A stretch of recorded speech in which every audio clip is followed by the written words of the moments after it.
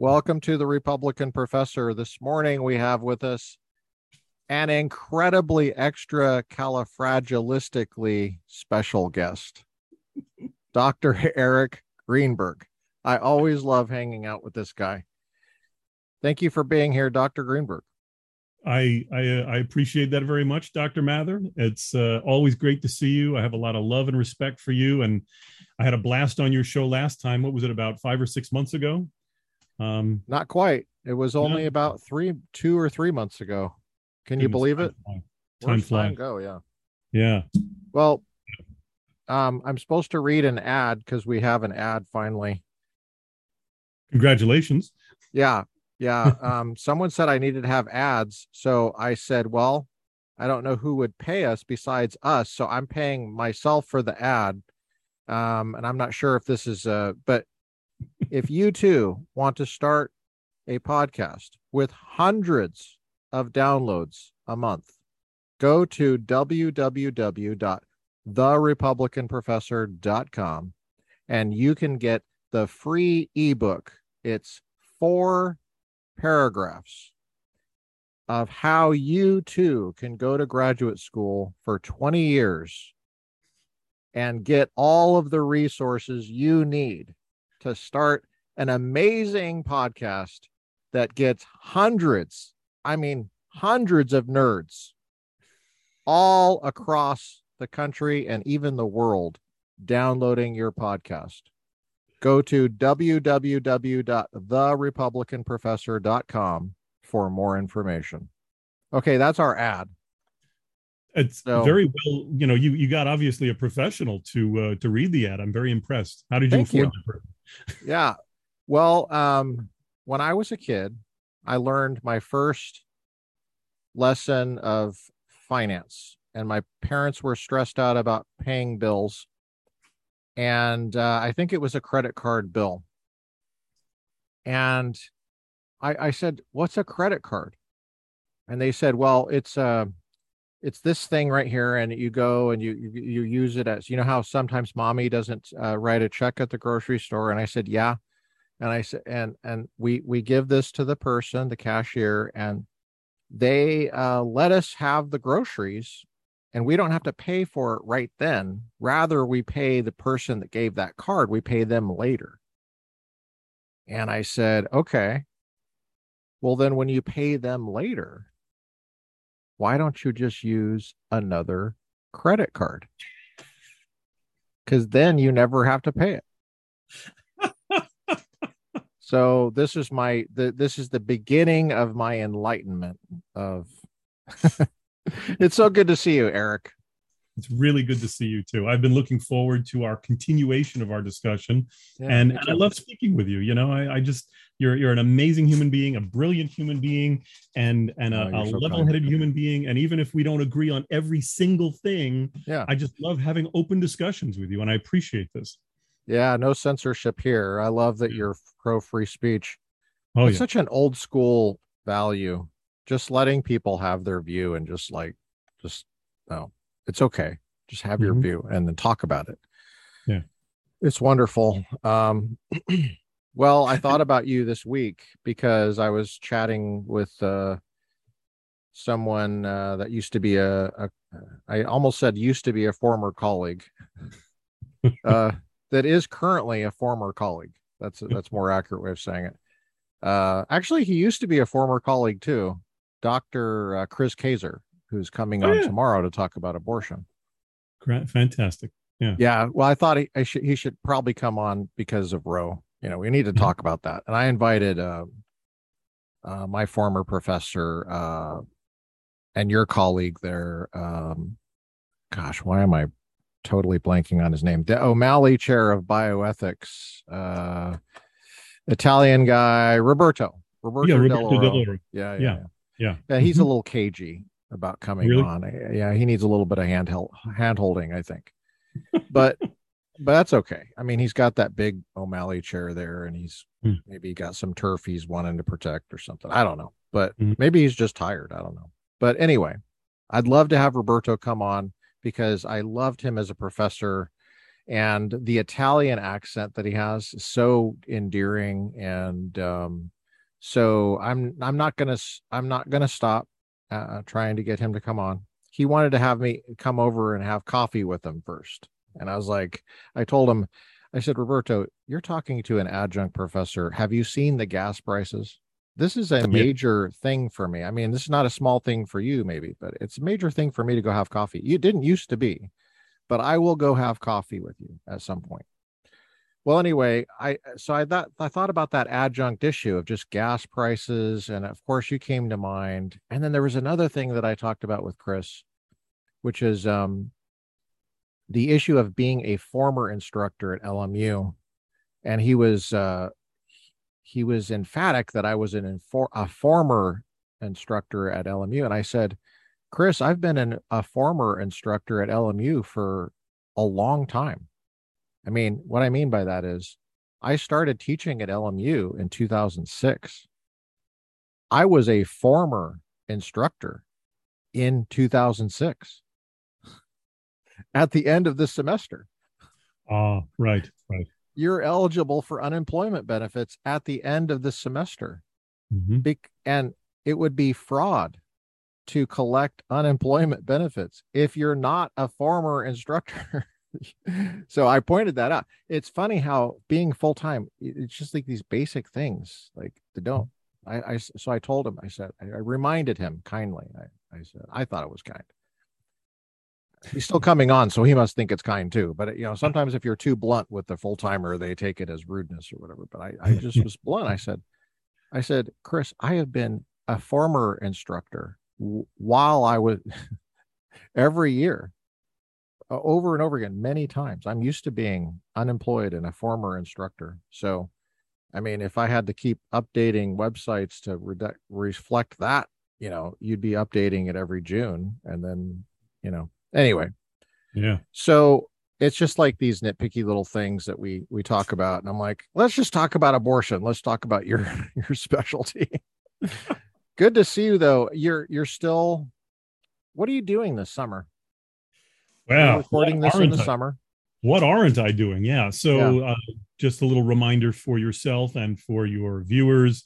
So I finally did get a full-time but non-tenure track job at Loyola Marymount as of a little over a year ago. So it was a new position that they created with me in mind in interreligious dialogue, and I'm very grateful for that. And I just want to state publicly as often as possible about how grateful I am for that, because I'm big on gratitude, and I know that people like us, we complain a lot about the injustices of the world, and so from time to time I feel it's very important to show our gratitude. I even have a little laser inscribed rock here that says gratitude to remind me to show gratitude for things, so that I don't come off as just another whiny, complainy former adjunct professor. But anyway, so I have been occupying this clinical assistant professorship in interreligious dialogue since I guess August of 2021. And so for the first time in my life, really, I actually have summers off. Not that a professor ever has summers off, but at least we're not flipping, I'm not flipping burgers or doing the academic equivalent of flipping burgers during the summers. I'm actually researching and writing. And I'm working very hard to finish my memoir, which is not merely a memoir, but it's kind of a wide-ranging, multifarious, multivalent work that is a theological work. It is a memoir. It talks about elder care, compulsive hoarding, mental illness, why bad things happen to good people, the question of the problem of human suffering. It talks about a variety of different things, but focuses on my family and dealing with my parents' decline and passing in 2012 and 2013, and how that in a lot of ways sparked my union related work trying to reform higher education, and how that also plays into my theological development as a person, a spiritual religious person. So it really deals with a lot of different subjects. I've been working on it for 12 years. At this point, I'm approaching about 1,000 pages. I may have to break it up into 3 distinct works once it's all done in order to actually make it marketable when I try to publish it. But bottom line, that's what I've been doing this summer, doing a lot of my interfaith work, but also focusing on that memoir. And so what we're talking about today regarding adjuncts and unions is very salient because I was just finishing that chapter in my book over the last several days. I was just finishing and editing the chapter that talks about my involvement in the adjunct movement. Wow, that's powerful. Thank you. That's very powerful. It's moving. I love how vulnerable you are. Um, you know, that's some vulnerable stuff you mentioned there. Yeah. Mental Well, illness. thank you for recognizing that. Yeah, and lately I've been, kind of writing little blurbs to describe what the book is about because it's very hard to describe. But I've characterized it as an intensely personal book, largely autobiographical, but an intensely personal book where I expose my innermost workings, fears, hopes, dreams, even my moments of anger and doubt at God, the very classically Jewish wrestling with God, wrestling with the concept of God, and how do we understand God, and talking about the development and growth of my perception of God and who God is and what is my relationship to God. So, yeah, there's a lot of very personal stuff in there. Well, you don't just talk the talk, you walk the walk of interreligious dialogue. So you are what I would call a true believer in the First Amendment and in creating space for community that, because community doesn't just grow on trees anymore. It seems like you have to be intentional about it more and more with how polarized people are. Geographically, it seems like there's more challenges to community too. I mean, just with technology, the technology that people hold in their hand. It's like someone could be located in a space. It's a little ironic that I'm saying this on Zoom here, but you and I are both in Southern California right now. Mm-hmm. I'm in Orange County. You're in LA County, right? Still? Yes. Okay. And then, but what I notice is with phones and stuff, it's like we're a little bit overwhelmed with communities that are not near us. They're mediated by the web. They're mediated by social media, the rankings, the algorithms. So, I don't even know if I would call it a real community. I guess in some sense it is, can be, could be. But you really carve out space for creating community. I commend you for that. I think that's right in line with the mission of the Academy. So it's particularly gratifying for me to see that you have full-time employment finally in the Academy, and that you're continuing to do this. And then this memoir that you're doing, do you have a name for it? Yes.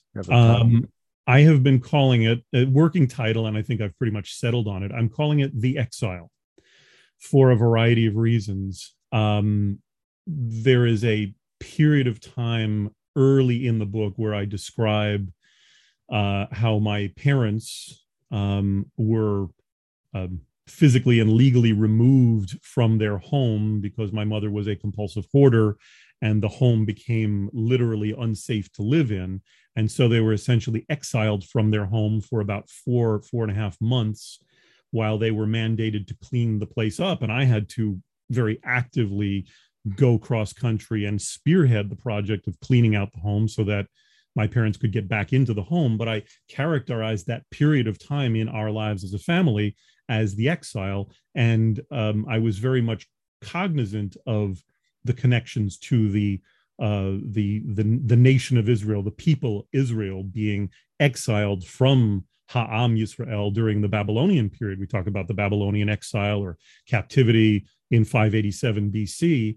And in a lot of ways, I was making a connection between that moment in the period of ancient Israelite history and the lives of our family being exiled from our home. But it continues even beyond that. The book, things in our lives just kept on happening, and I couldn't end the book only with that one event. And I continued to talk about my parents as they declined their health and ultimately when they passed.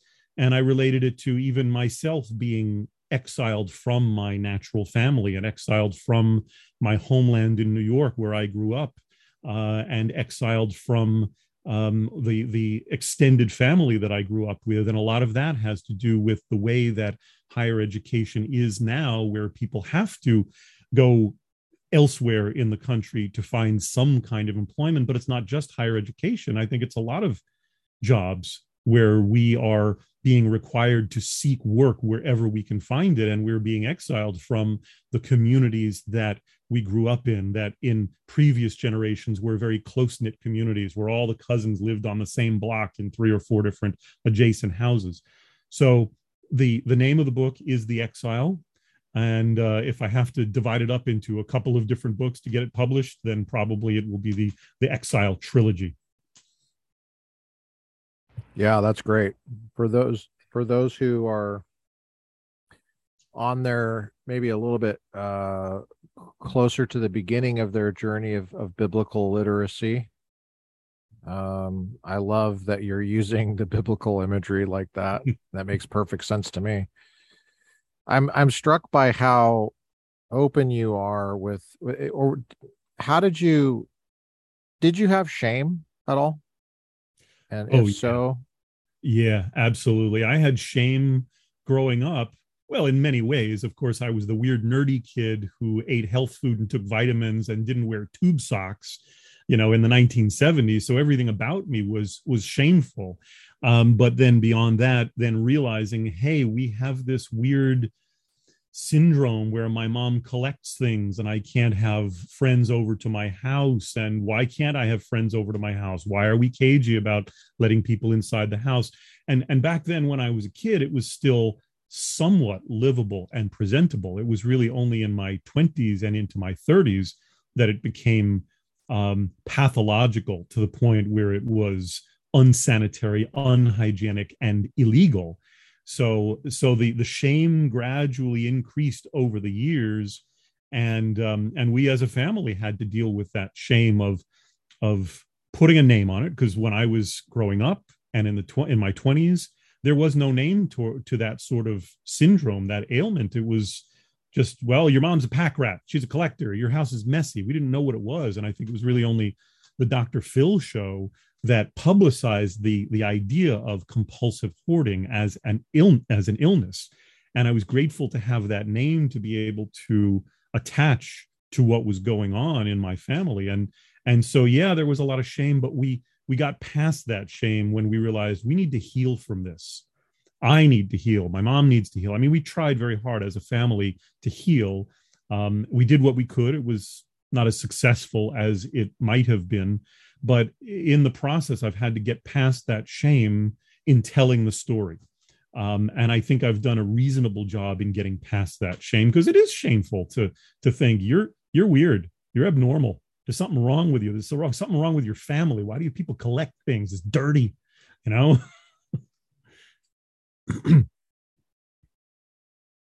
Oh, I think you're on mute. Sorry about that. Oh, no worries. Do you mind just describing a little bit of it? That would be maybe an example of what prompted the shame. Because I'm just so amazed that, to me, that's an amazing thing that you're pushing through that. I don't know if you call it pushing or whatever, but the shame is there, or it was there. Mm-hmm. And you're taking that pain, because shame is painful. Mm-hmm. And you're taking that pain and you're being productive with it, which Mm-hmm. I think is redemptive. That's a redemptive story right there. Yeah. Thank you. Yeah. Yeah, I think if I had to come up with some examples of moments that we felt shame, or that I felt shame, the one that comes to my mind was my college girlfriend. I think it was the summer after my junior year of college. She was from Maryland. I mean, I was in New York. You remember I'm a New Yorker by birth. So we had gone to college in Connecticut at Wesleyan University. The girlfriend lived in Maryland, and we wanted to be able to see each other over the summer. And there was that thought of, well, why don't I come and visit you? And she wanted to come and visit me on Long Island, and my mom would not let her enter the house, let alone stay in the house. And I remember she had to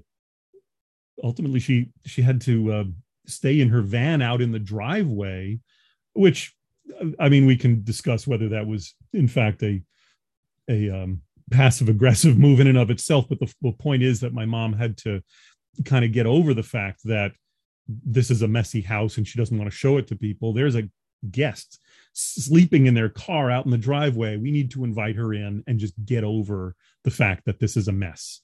So that was one of the instances. The same girlfriend wanted to visit me again, and we wound up having to put her up at a friend's house nearby. And I'm thinking, why does this girlfriend have to stay at the friend's house when we have a perfectly good house at our house with 4 walls and a roof? So it was moments like that that were very shame producing for me. Even more so than that, were very dear friends of ours. This is years later. Dear friends of ours on Long Island that my parents became very close with. And we were never able to invite them over to our house. We were always invited over to their house, but we never could invite them over to our house. And for the longest time, they didn't know. They thought maybe we were neat freaks. My mother was always saying, oh, our home's being redecorated. We're still renovating. We're still renovating. We'll have you over sooner or later. And then ultimately, it all came out. The floodgates opened when the town authorities got involved and what they call placarded the place. It's not an actual condemnation. It's one step short of that, but they placard the place and say, you are not permitted to live here until such time as these conditions are satisfied. And so at that point was when the family friends realized, okay, it isn't that mom is a neat freak. It isn't that they're having the place renovated. She's a compulsive hoarder. And that was a very shame-producing moment for everyone to see. We're the weirdos. People already knew we were a little bit odd, but we're the weirdos. Yeah. Gotcha. We're pathological. Gotcha. Yeah. What was what were some of the health conditions, or one example of a health condition that they were concerned about? Was it sharing? Yeah, I don't mind sharing at all. And people can read about it in my tell-all book, The Exile, hopefully coming out in the next year. You're getting snippets of this book. So, yeah, the main concerns that the town authorities, and these were good people. I do not blame the town inspectors at all. They saved my parents' lives. But at the time, it was scary, of course. But the main things they focused on was, excuse me, issues of fire safety and egress, that they wanted my parents to be able to exit the house if necessary. God forbid there was a fire, an earthquake, a heart attack, whatever it is, you need to be able to gain egress from any of the exits, the actual exits of the house. And at the time you couldn't. The place was just really, it was chock full of junk up to the level of a person's neck. There were places where the piles of newspaper and junk were that high, and there may be spots in between the piles where you could jump from spot to spot in order to gain access to the egress. And so that was the main thing, was egress. That's helpful because it paints a picture that that there was that was how much stuff you're talking about is moving in and out was hard. Mm-hmm. Yeah. Mm-hmm. Yeah. And I want to emphasize that my parents were highly functional people. So it's like their private life was entirely separate from their public life. My dad had been a school teacher for upwards of 30 years. My mother was a kind of a nutritional consultant. She was always the first to help people anytime there was some type of an emergency that friends or family needed to be helped. These were highly functional, loving, brilliant people, but there was just this issue that they could not get past. And it was, even though my mother was the active hoarder, my dad was the enabler, and the two of them were part of it. And on some level, I was part of it by not being able to put my foot down as the adult son and say, no, this will not continue. So on some level, I was involved, you know? Yeah. So there's some kind of pain that your mom had. There was a trauma or something. There was a grief. I Yes. think it's associated with grief, Yeah. where you attach value to items that Mhm. ordinarily we wouldn't attach value to, items that would be recycled or thrown away. It could be knickknacks. It could be stuff like that. Stuff that you might find at a swap meet or at an antique shop or a garage sale or something like that. Ordinarily, people don't buy something like this at a garage sale, but I would probably throw this away. And I'm holding up just an ordinary food package you might find at the for breakfast or something at Trader Joe's or something like that. Yeah. But there's an attachment of sentimental value. There's a memory. Somehow there's a feeling of safety for their nervous system.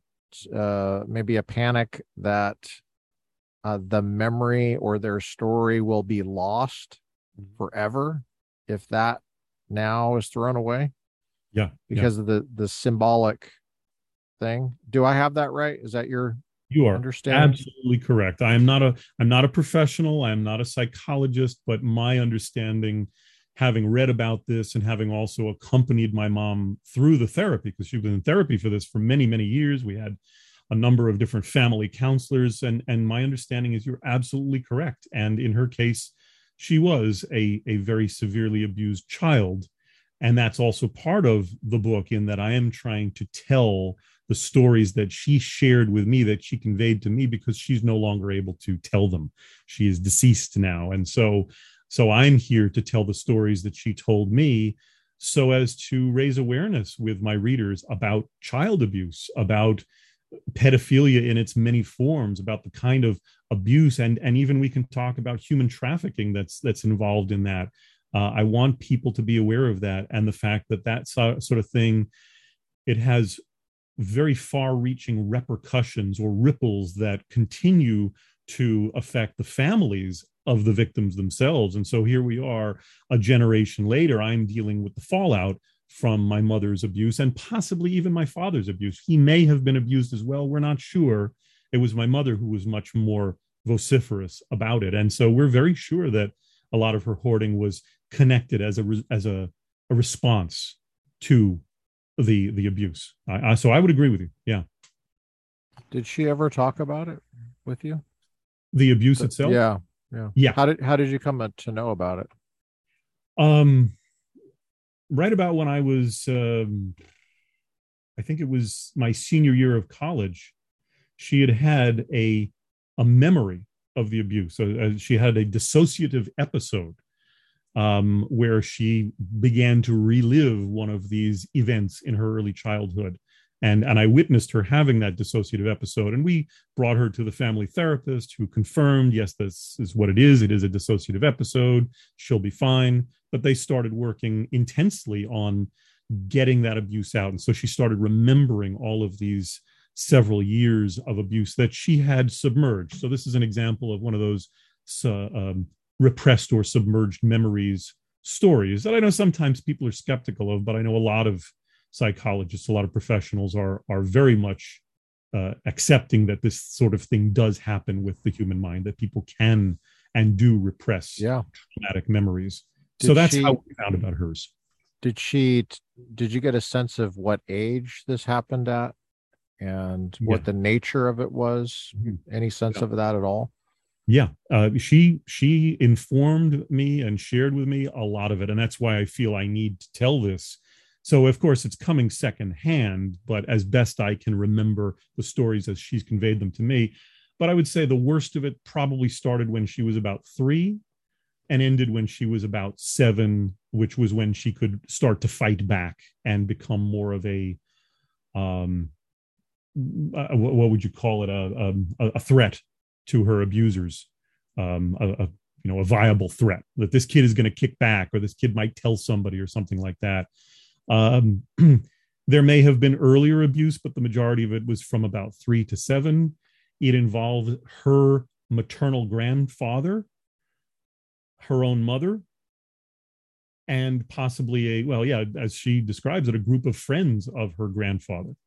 So, and this is before the days of the internet. So you couldn't go onto the dark web and say, hi, I'm a pedophile looking for other pedophiles out there so we can abuse children together, willing to travel, or, you couldn't do that. That didn't exist. But somehow these people found each other, and there evidently was a group of friends. I don't know how many, 3, 5 more, that kind of gravitated around her maternal grandfather, and they would abuse her periodically in a physical and sexual nature, and sometimes it involved alcohol to try to to subdue her.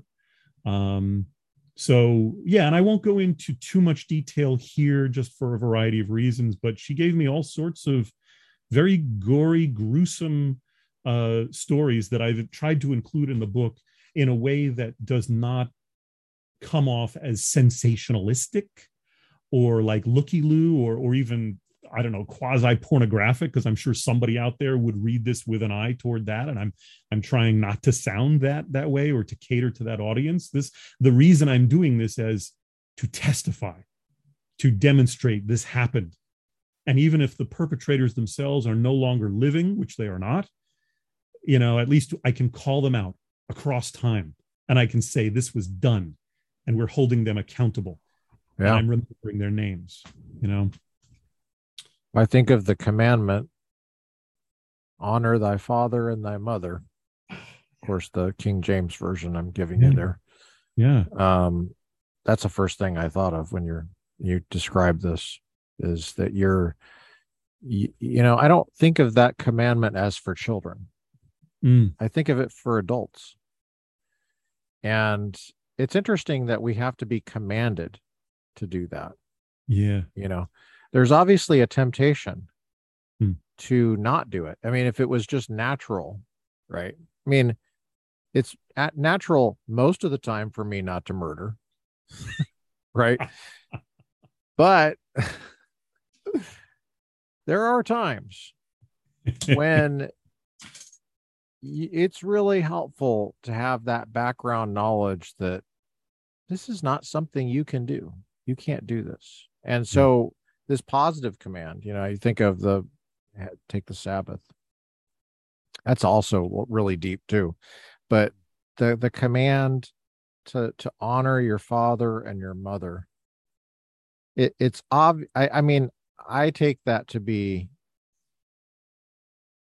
evidence that obviously God has common sense. I mean, I hope so. We're doing theology already. Does God have common sense? So, I mean, obviously there'd be enough. It would be in a background of understanding that parents are not perfect. Parents come with a host of issues and problems and trauma, sadness, grief, anger, illnesses. And yet we have this simple command to honor them. And so how do you process that command, the outer bounds of it? What counts as honoring? What counts as dishonoring? Do you ever have you thought deeply about that? And I know you have. But... Yeah, I have, and I'm so glad you brought that up, because I don't know if I have ever put it in those terms specifically, that what I'm doing is honoring my mother and father. But even though on an unconscious level, I'm sure that's what I knew I was doing. But I've thought about this very deeply. Absolutely.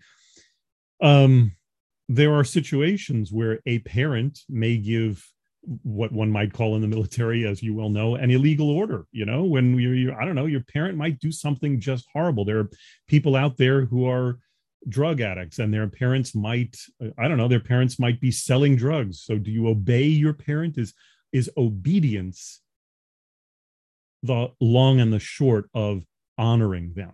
maybe it would honor them to disobey them by saying, mom and dad, no, I'm not going to help you sell drugs or help you take drugs. In that way, I am honoring you by disobeying you. So yeah, it's interesting how you mentioned that it's not really a commandment for children.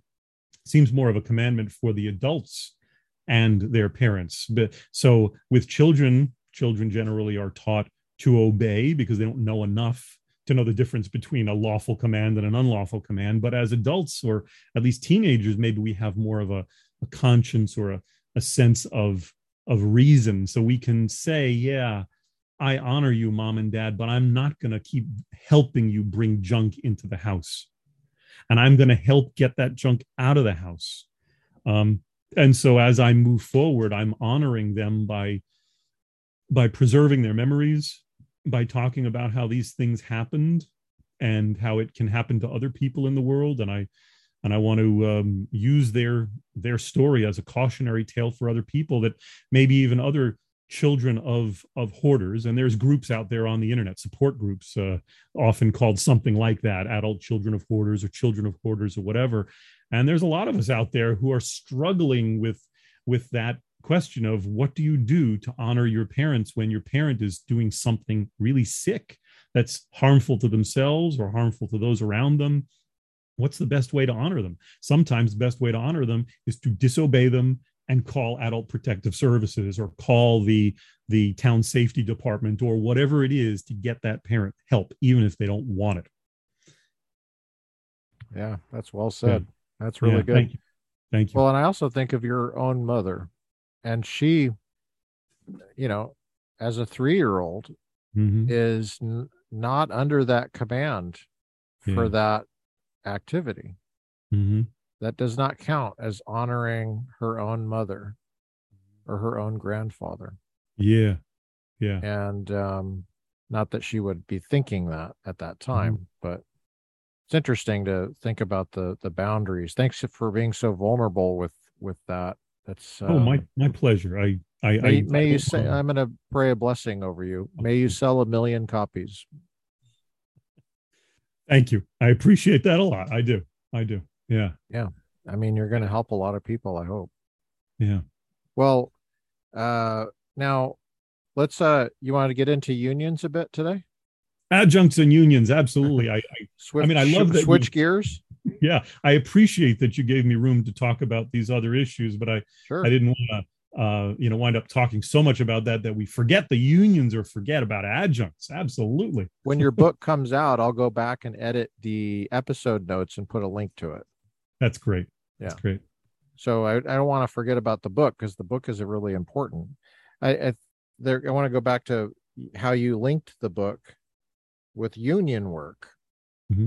So you're taking your story and your pain, your situation, your shame, and all that, the whole thing, vulnerability. I said it's just vulnerability, and your desire to contribute to the academy and to the next generation of Americans, and well, all around the world now, because we have international students there at Loyola Marymount. So what's the link with unions? How does this story get you thinking about that? Yeah. So I was teaching from 2003. My first academic appointment was at Loyola Marymount in 2003. It was a single part-time class, and almost immediately they offered me a visiting position, which is one of those non-tenure track. This is for your listeners, of course, non-tenure track, but full-time renewable annual contract. So they offered me one of those the next semester, and I was in that position for the next 2 years as a full-time visiting professor. And then after the second year, the contract ended. They hired somebody to teach in a tenure track job in that particular field, and so I was out on my butt. They didn't need me anymore, and so it was difficult for a couple of years trying to cobble together a living, working at other schools in the LA area, doing consultation work, so forth. About after a 3-year hiatus, LMU hired me back, this time as a part-timer. And so from 2008 onwards, I was a part-timer every semester. So during that time period, I'm cobbling together a living, making a relatively small amount of money at Loyola Marymount and still occasionally teaching at other universities, just trying to cobble together a living.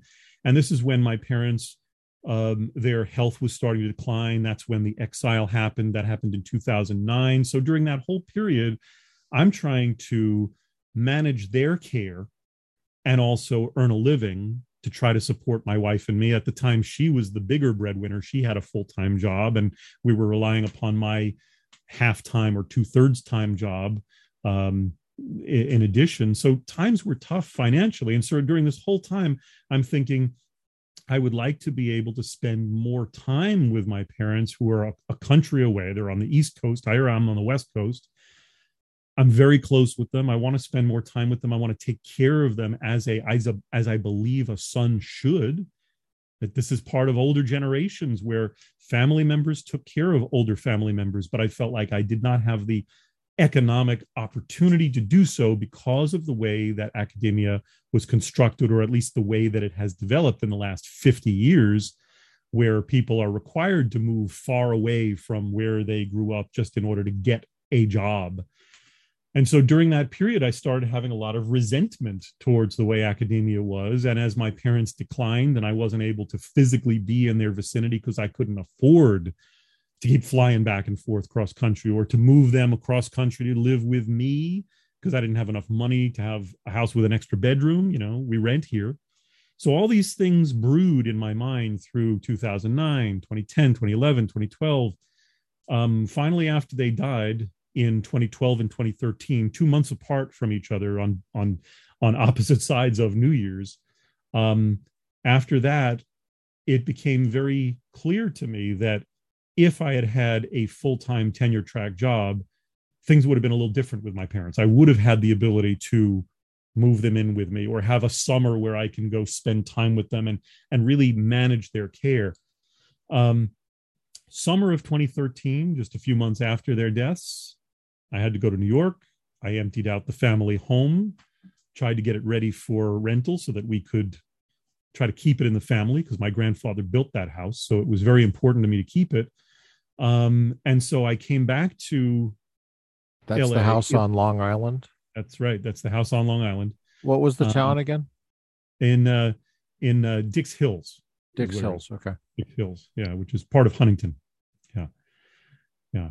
And, yeah. So we, I had spent the whole summer emptying out every last thing that was left over in the house, as much as I could handle, and came back to the West Coast and started up teaching again. And in this intervening time, I'm having certain family members who are builders and contractors. They're taking care of some of the renovations in the house to try to get it ready for rental. But during this time is when the Service Employees International Union, or the SEIU, they reached out to our school, and they started trying to unionize on campus. And it was at that moment when they contacted me for my support as one of the adjuncts that I thought, yeah, things would have been very different if academia had treated me the way that they would have treated my counterpart 40, 50 years ago, where you get your Ph.D. or whatever terminal degree is in your field, and you go out and you work hard, you get a job, a tenure track job, you publish, and you have a nice cushy life. You work hard, but you get paid for it. And it has been very different than it was 30, 40, 50 years ago. It's been a gradual process. It didn't happen overnight. But it was during that time period that I realized I'm mad. I'm mad as hell that I played by the rules. I did what I was told. And yet academia did not support me the way that they said they would support me. And my parents died. What would I say? While I was away, while I was looking away, I was trying to work on my career, and I missed all this time with my parents. It takes a lot of focus and a long time to do the deep work necessary for being a successful professor, the way it's set up. Yeah. The book I'm kind of the title I just used is Deep Work by Cal Newport. Hmm. It's a book by Cal Newport, Deep Work it's called. Hmm. And Interesting. so I experienced a similar thing when my parents died. I was so involved in teaching and studying that I did feel like it just walloped me. Like all of a Hmm. sudden they're gone. The house I grew up in is gone. Hmm. It took me by surprise, and it's Wow. something I'm still dealing with actually. Hmm. So yeah, to that point. Okay. My condolences. Yeah. Yeah. I'll add to something you said about how it takes deep work. It also takes a lot of luck because, and I'll remind your viewers that um, only about 25% of all higher education faculty in the United States at this point are on the tenure line, meaning that they either have tenure or tenure track jobs.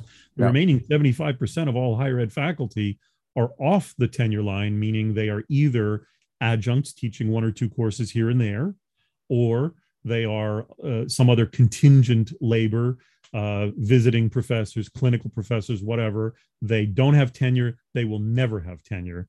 They are usually teaching gigs that are either semester to semester or year to year or something like that.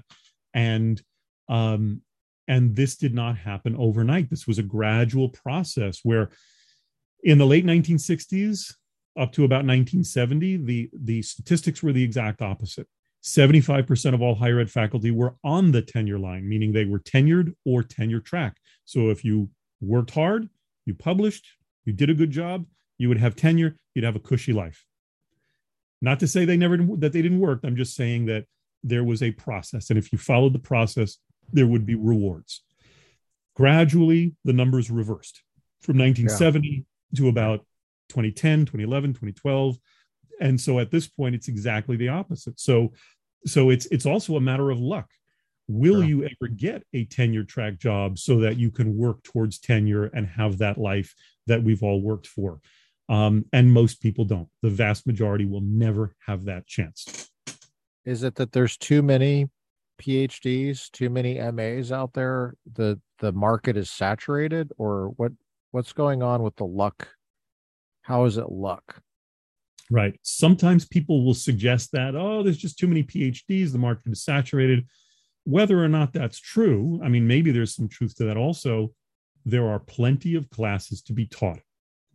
See, that's why even if there are too many PhDs out there, there are still plenty of classes to be taught because most of those people are actually teaching. They're teaching classes. They're just not teaching classes at the same place. So there are plenty of classes to be taught, but you've got one person who's teaching a class here, there, and there, 2, 3, 4 separate institutions. So if somehow we could get our act together and coordinate so that we've got one person teaching those 3 or 4 classes here, one person at that university teaching those 3 or 4 classes, and so forth. So we don't have people constantly doing this musical chairs type of a scenario where we're trading classes with each other, working all over the same city. We call them freeway flyers. I know you were a freeway flyer. I was a little bit of a freeway flyer where we have to finish up our class real quick and then get into our cars and drive that freeway real quick onto the other side of town to teach another class at another university. So yes, there are plenty of classes that need to be taught. There are plenty of students that need to be taught. There are, I would say, hypothetically, the right number of professors to teach those classes. It's a matter of the universities don't want to continue to sustain and offer tenure lines so that you can keep those good professors in one place. That is the problem. That's the primary problem. It's an economics problem. It's a management problem. It's an institutional and systemic problem. Yeah. And you mentioned the 60s and 70s, or did you say the 60s and 70s or the 50s and 60s? I can't remember, but The good times pretty much 60s. ended in the late 60s. The most of our Right. statistics where we start seeing a decline is about 1970. All right. So this is that's a time back in the 60s when the faculty had much more control over the institution, I think. Yeah. relative to the faculty numbers.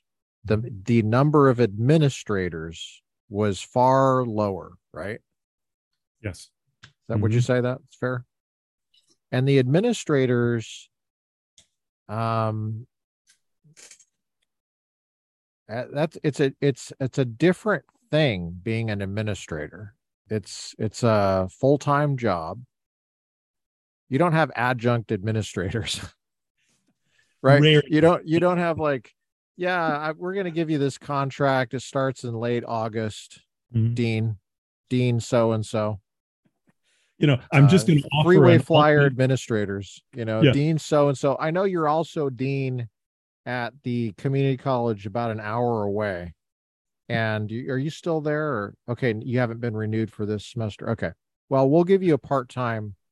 It's 3 hours. You can be a dean for 3 hours a week. We'll pay you 4.5 hours. You know, but that's not how they chop up the labor. Yeah. They don't they Not want at the established administrator school. to be full time. In fact, they're there over the summer. Yeah. They're Because you need available over Christmas break, it. Hmm. even if they're sitting there in their admin offices and saying, this is not Christmas break. That's right. I will offer an This is what alternate you're supposed to perspective say when you're because administrator. Sorry, go ahead. some of the small startup schools in LA, some of which are religiously run, those schools, however, will often hire part-time administrators, and I was one of those at one of the Korean funded institutions. It I was a gotcha. religious school that I was at, but that is super rare, That's the and only that's not time at I've ever heard of accredited it. schools. Yeah. Yeah, it's not at Gotcha. accredited schools. Yeah, most definitely not. Gotcha. Yeah. Yeah, I've never heard of an adjunct administrator. So it's interesting. I mean, you don't see the administrators talking to SEIU because they're and that itself, I think, is interesting to think about because you Mhm. mentioned the 60s. Where did all these administrators come from and why? I mean, they're obviously guarding their chunk of the pie. Mhm. The students cannot keep paying a larger and larger tuition bill every semester. They Mhm. just can't Yeah. because you will start losing students. Mhm. There is a number where you'll get the number of students you need given the resources available. And then you got some bean counter that's trying to figure that out. It's not a professor that's trying to figure that out. The professor is writing their nerdy academic article and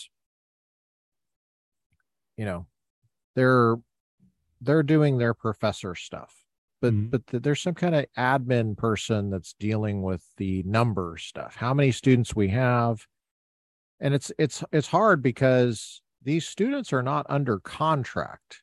They're not under There's no obligation for for students to come pay this enormous bill. So you're Mhm. constantly dangling all sorts of college experience candy in front of them. And then there's the fear of being sued in the new regulatory environment, which is new since the 60s. Mhm. That's really why the administrators are there. It's a Yeah. tremendous fear on the part of the institution Mhm. that they're somehow vulnerable.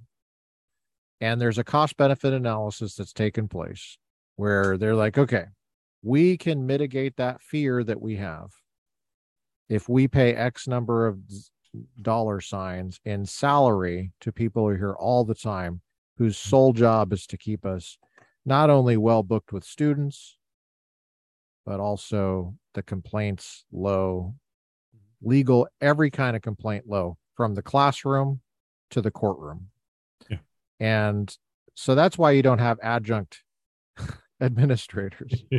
And so, from the administrator point of view, because I think oftentimes administrators don't have very much teaching experience. Or they might say they do, but they don't. They don't Mhm. really know. They don't have the kind of teaching experience that I do, for example. They don't know what it's like to go between schools. They don't know what that does to the student, or they're inured to it for some reason. Um, and so the administrator doesn't think about what's happening to higher education. They just think about their own jobs. They think about what, like, for example, how does the student experience an adjunct professor that's not adequately supported like you were when you're going through your stuff.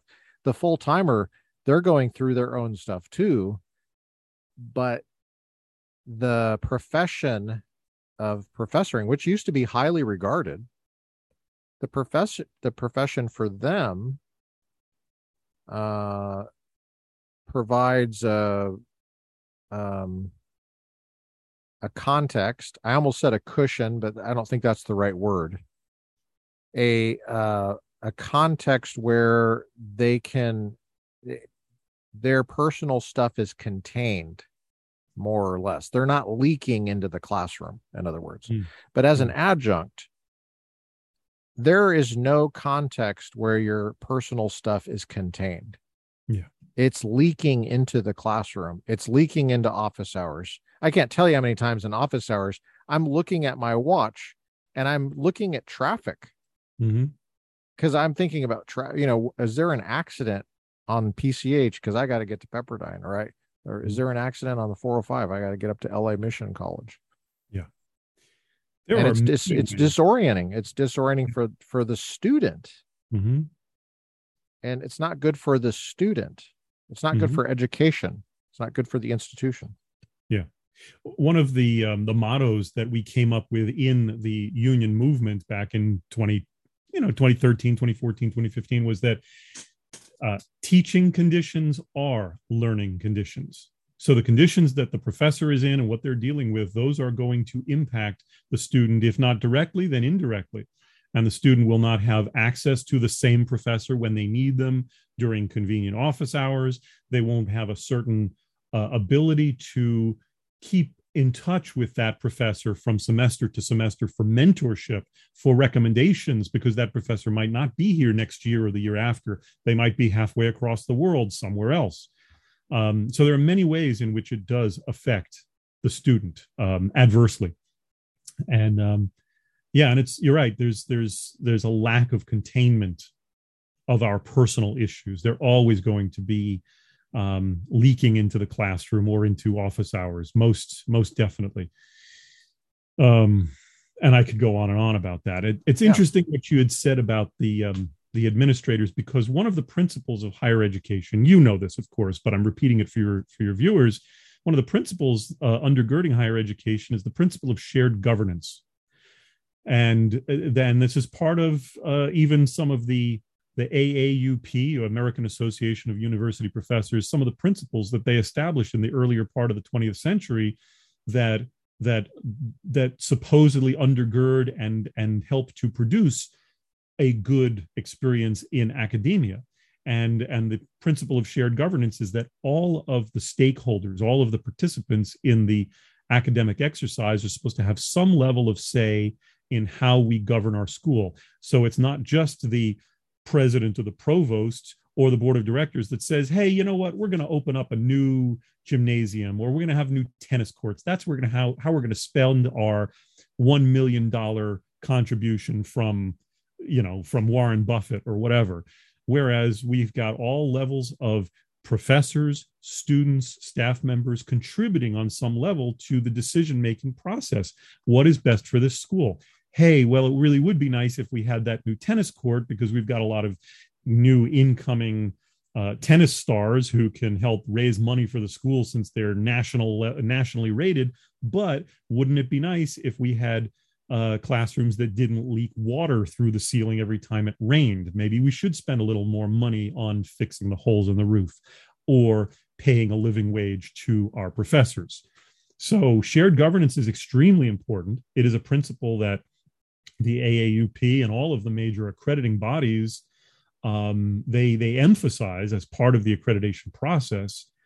But from the 1970s onward, the more administrators you have, the less possibility you have for professors to participate as in that shared governance process. We talk about administrative bloat. That's a term that we see used to characterize what we were talking about earlier, where there were more and more administrators being hired through the 70s, the 80s, the 90s, the 2000s, ostensibly to answer the problem of increased governmental regulation, right? That's part of it. We need to make sure that we've handled certain, whether it's the Americans with Disabilities Act or various veterans' rights or now diversity, equity, inclusion. Certain matters need to be handled, and we need bean counters for that. We need administrators to make sure the university is in compliance. That's important. But in the older days, the professors would often be asked to participate in that this person would in fact be an associate dean for a year or a couple of years.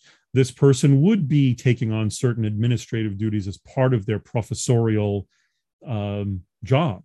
Of course, we still do have associate deans today who are, I guess you'd say, promoted from the ranks of professors, but it used to be much more, where professors, faculty were required to participate in shared governance and administration.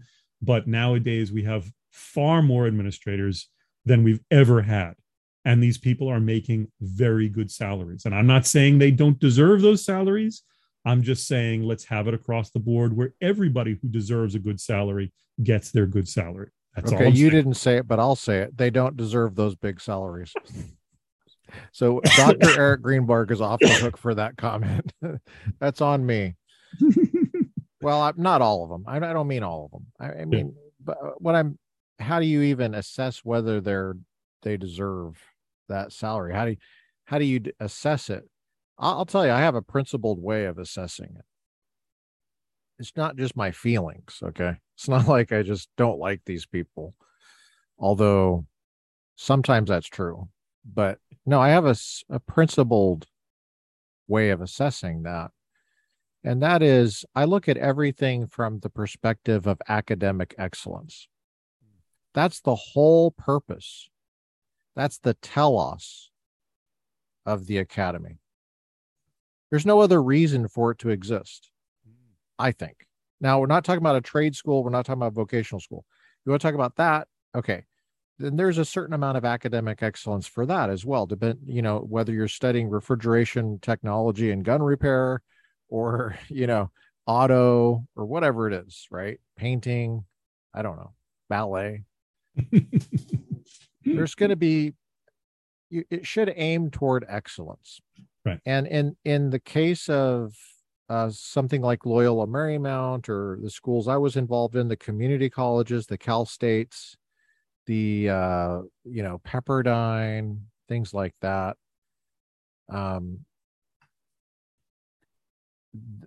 The notion of deep work of Cal Newport, I think, is very important. Did the context for deep work? How are we doing at protecting that, nurturing a sense of responsibility, of growing up for the students, doing good work, having good mentoring, accessibility. So that's all playing into this. And to the extent that the admin budget is encroaching on support for faculty to do that good work for the students, and to the extent that it's mitigating student achievement. And what I mean by student achievement is, I would measure it like this. I would say, maybe I won't tell you how I'd measure it, but I will tell you what I'm trying to measure. Student achievement is not just grades, it's maturity, increasing student maturity, taking responsibility. So to the extent that diversity, inclusion, equity, gets in the way of that, and to some extent it might, I don't know, I can't make that claim right now, but it might, some aspects of it might encroach on student achievement, it might encroach on student maturity, it might take away from academic excellence, other things might too, but that's how I would measure the effectiveness of an administrator. And you got to take the whole thing into perspective, I think. Now, let me give you a very specific example. I'm going through the hiring process right now to be an adjunct professor. And as I'm going through it, it's interesting. I've never taught at this place. So it's a new contact for me. It's just to teach one class. It's an upper level class. It's a class I've never taught before. It's a class I'm academically qualified to teach, but I've never taught it before. And I've already had meetings and emails, and the expectation on the part of this institution, which is a well-known school in California, it's international, it's well-known, all across the nation, as far as I can tell. To teach this class, this upper level class, it's a very specific kind of class. And the expectation is that I will develop the course material and all my strategies for helping these people I've never even met achieve academic excellence, helping them, not taking responsibility for them, but helping them, is done while, from the perspective of this school, I'm unemployed. I'm only a W-2 when the class starts. But of course, I'm expected to have a syllabus on day one. Now, okay, this is a very specific example of the total incoherence of the current system. Because let's not call into question just for a moment the entire adjunct scheme, which I would like to call into question at some point. We don't have to do it this episode because you're obviously a regular here. You can do it later if you want, but we could today if you want to. But I would be willing to call into question the entire scheme. And maybe you could convince me of the union stuff. If it's a step toward that direction, you might actually have me on that, because I think the entire scheme is corrupt. Sure. The way it's designed. And here, let me just give you a hypothetical. What if we started the adjunct contract 2 weeks before the semester started? So that the adjunct professor can put together a syllabus while they are an employee of the damn school. Hello. I mean, why don't we have that kind of wiggle room? And now I know it's going to have something to do with the student commitments to pay, of course, and then how that interacts with the calendar year and the academic calendar and all that stuff.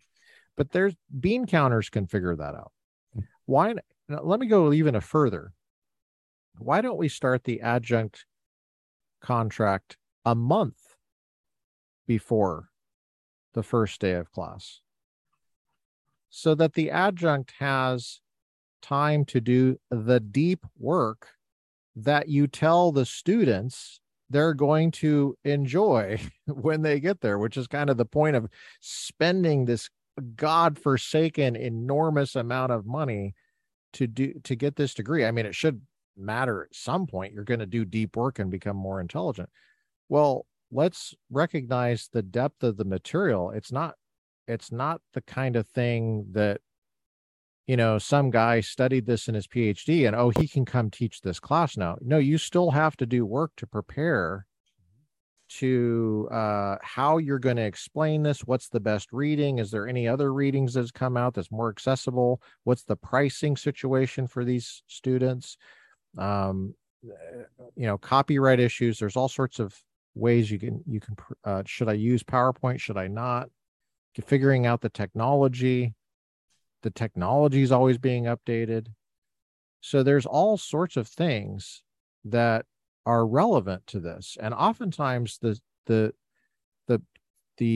institutions completely waste that opportunity to provide that kind of deep work for the student. I'm not even focusing on the professor. I'm talking about for the student. They're ripping the student off. They're ripping the government off because the government is paying for the student to go there. They're ripping the community of America off because this student now is less educated and they're going to be sitting on a jury. They're ripping the criminal justice system off from a better educated juror to be able to see through the BS of the prosecutor or the defense attorney, as the case may be.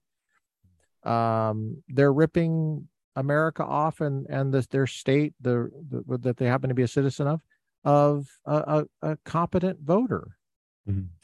I mean, look at our voting situation. If I could just spend 30 seconds on this. Look at all the yard signs. Does that not tell you everything you need to know about our so-called democracy? Mm. I mean, a yard sign is, you know why they have them? Because they work. Yeah. Because they work. Just merely a guy's name or a lady's name on there. And they work. And this is a college educated society. Right. Something's deeply wrong. We need to push back against that. Yeah. We're not doing the deep work. We're missing basic things. Also, grades are due. Let me go to the other side of the semester. For the adjunct, the contract ends when the grades are due. And there's usually a date. Sometimes there's even a time on the contract. It could be noon on December 18th or something. It could be 5 p.m. on December 21st or something like that. Changes every semester for the Christmas break. Why not extend that contract into January, like January 20th? I'm not saying you have to get the grades in by January 20th, but I'm saying if you're a hard grader, which is another measure of academic excellence, if you're not a hard grader, chances are academic excellence is not as high.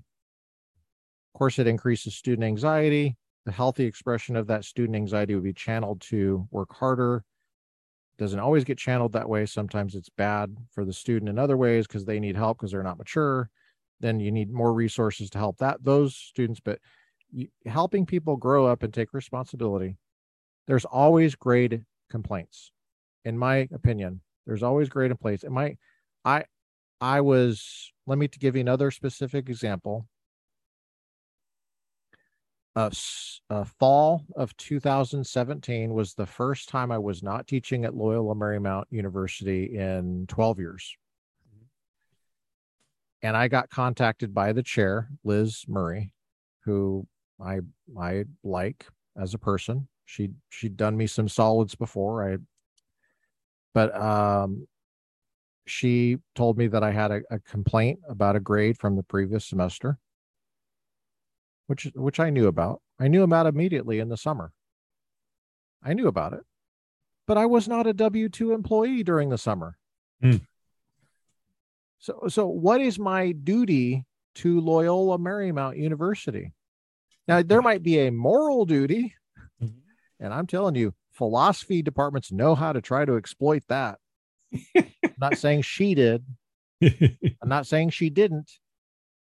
But the implication clearly was to me, if you ever want to teach here again, you will help me with this student. That's how I interpreted it. Mm-hmm. And I absolutely refused to inflate the student's grade. And I was not even on the clock, for God's sake. I wasn't even an employee, and I'm dealing with an administrative issue. And it dealt with grade inflation. And to my knowledge, she inflated the student's grade because I was not there to stand for academic excellence on behalf of Loyola Marymount University. She had to come in this awkward way, looking at my grade book, and I didn't have a chance to give her some other context. It was just totally inappropriate what happened. And that actually happened. Wow. I'm sorry. And I'm just telling you, that is harmful. It's not just harmful for my feelings, although I had some feelings and I still do, as you can tell. But it is harmful to Loyola Marymount's reputation. Because it might not happen right away, but I know in my mind it's a different school than where I started teaching. And it's there's something sick happening. It's probably been there the whole time in different ways, and I'm getting at it obliquely. But I don't want to do it from the professor's perspective. I think the students are being harmed because the word gets around. The word gets around. Oh, you complain about a grade. Chances are you could get a bump, especially if he's an adjunct. Right. Because he can't defend himself, and he can't defend the integrity of the grading process, the academic integrity. He can't do. There's no resources. Mm-hmm. Loyola Marymount University is sitting on $1 billion campus.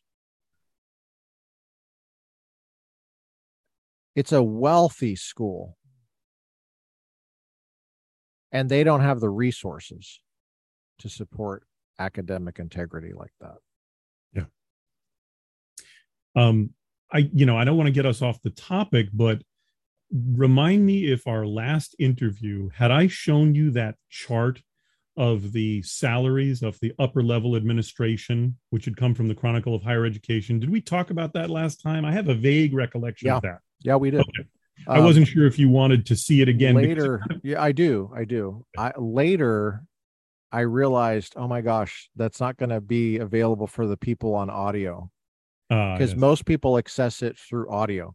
But what I could do is what I didn't do last time is I could describe for the listeners on Apple Podcasts a little bit more detail about the thing. So if you want, I can share my screen. Yeah. Do you want to?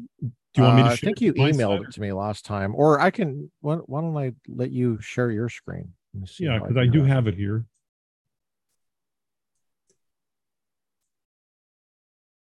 Can you share?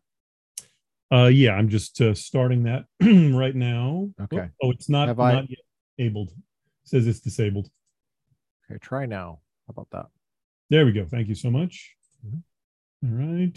And so I don't know if you're going to be able to see this well enough. I'll try to make it a little bit larger. So this is from the Chronicle of Higher Education. This is from a little bit more. There you go. Okay. Says David Burcham, $504,464. Yeah. So this was in 2011. That was the last, the most updated statistics that they had at the time. This was posted in 2013. So this was very salient to our union movement. When we were starting to unionize, this was the most updated information we had, and we were not happy. And we publicized this. We used this. I mean, it's public information. It's in their nonprofit federal reporting requirements to the IRS, part of their 990 form. If your listeners are familiar with that all nonprofits need to report their income and their revenue and their expenses to the IRS. So this is public information, and the Chronicle of Higher Education publicizes this. I don't know whether it's an annual thing. But anyway, this is from 2011, or the most updated dates. This is the former president, David Burcham, who by all accounts was a perfectly nice guy, but it kind of demonstrates to us the iniquities and the inequities of the system by comparison. So the highest paid employee of the school, the president, making a little over $500,000 per year.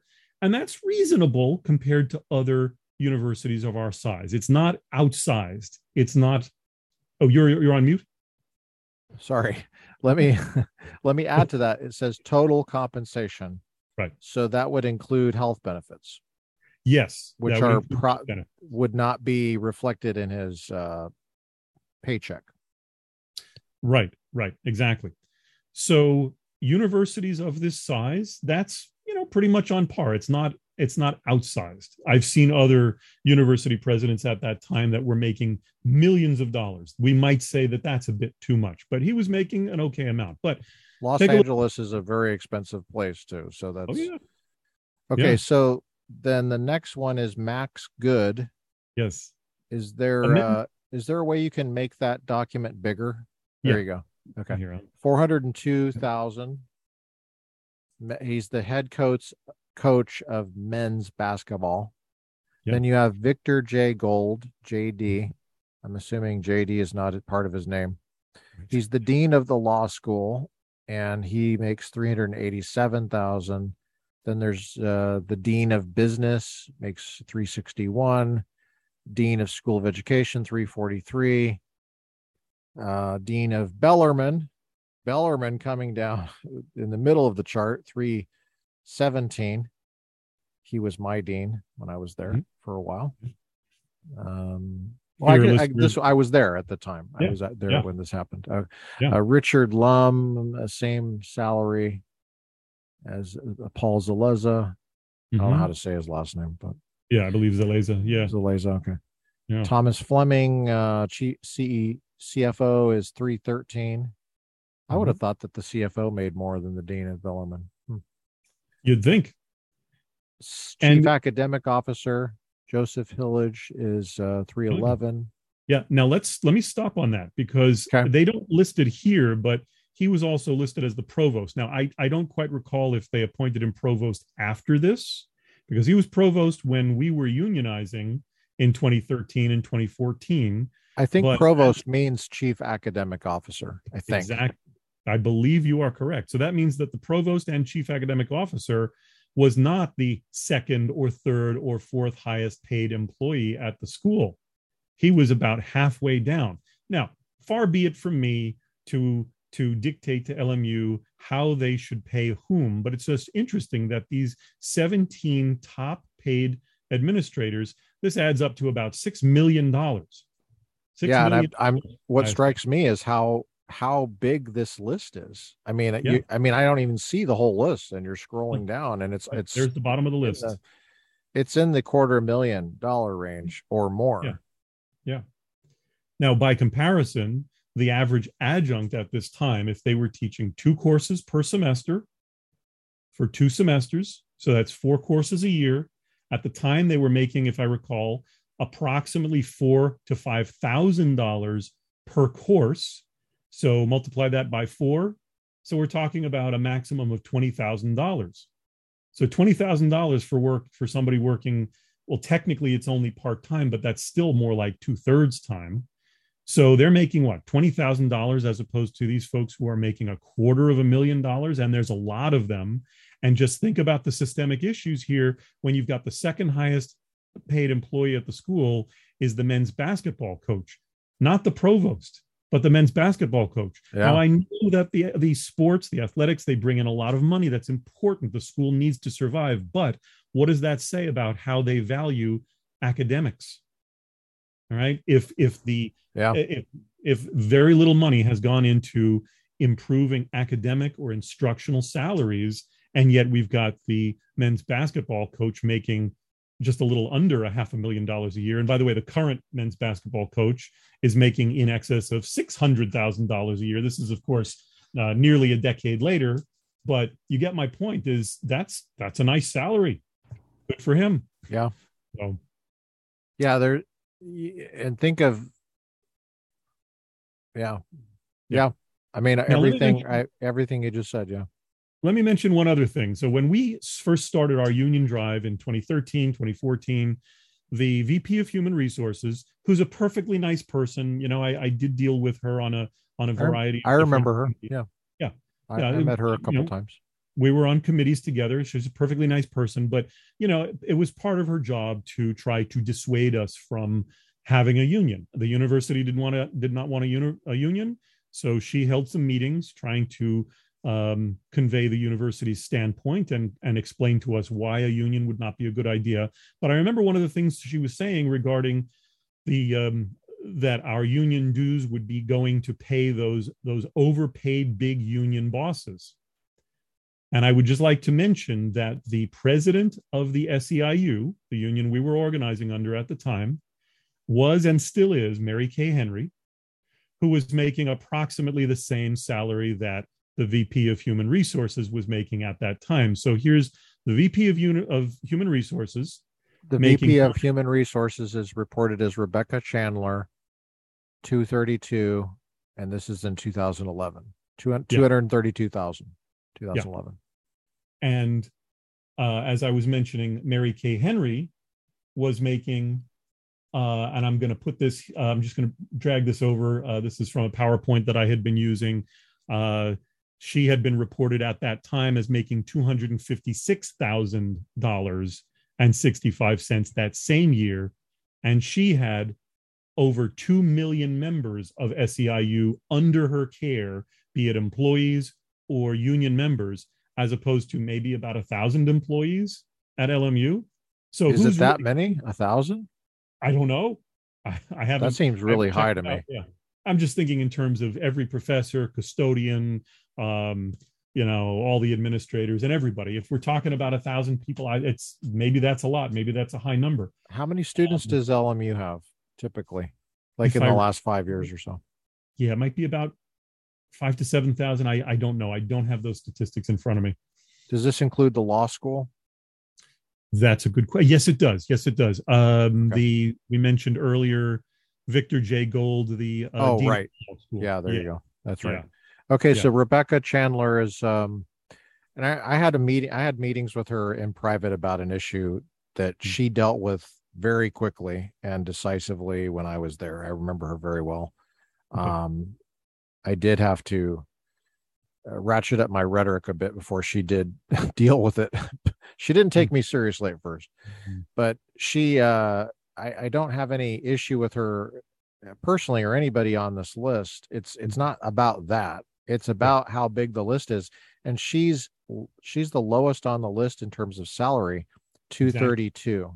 Okay. Yeah. And yet that big union president that we were talking about is making just slightly higher than she does.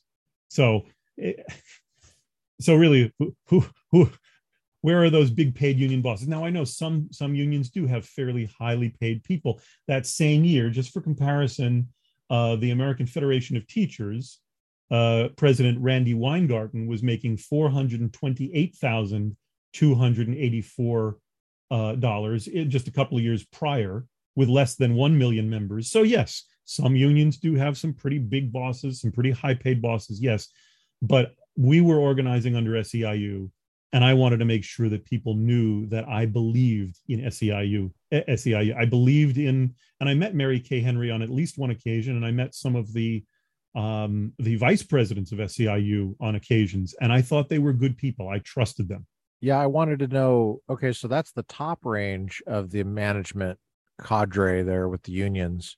But Mm-hmm. how big is that cadre of administrators for the unions? Is it the same size? Is there 17 administrators or what would you call them? Executive leadership for the union? That's a Or great I don't know. question. I But did I look mean at, yeah, you've established your point in that the top yeah, of the SEIU is around the bottom mm-hmm, of Loyola Marymount, and that's a yes, nationwide organization.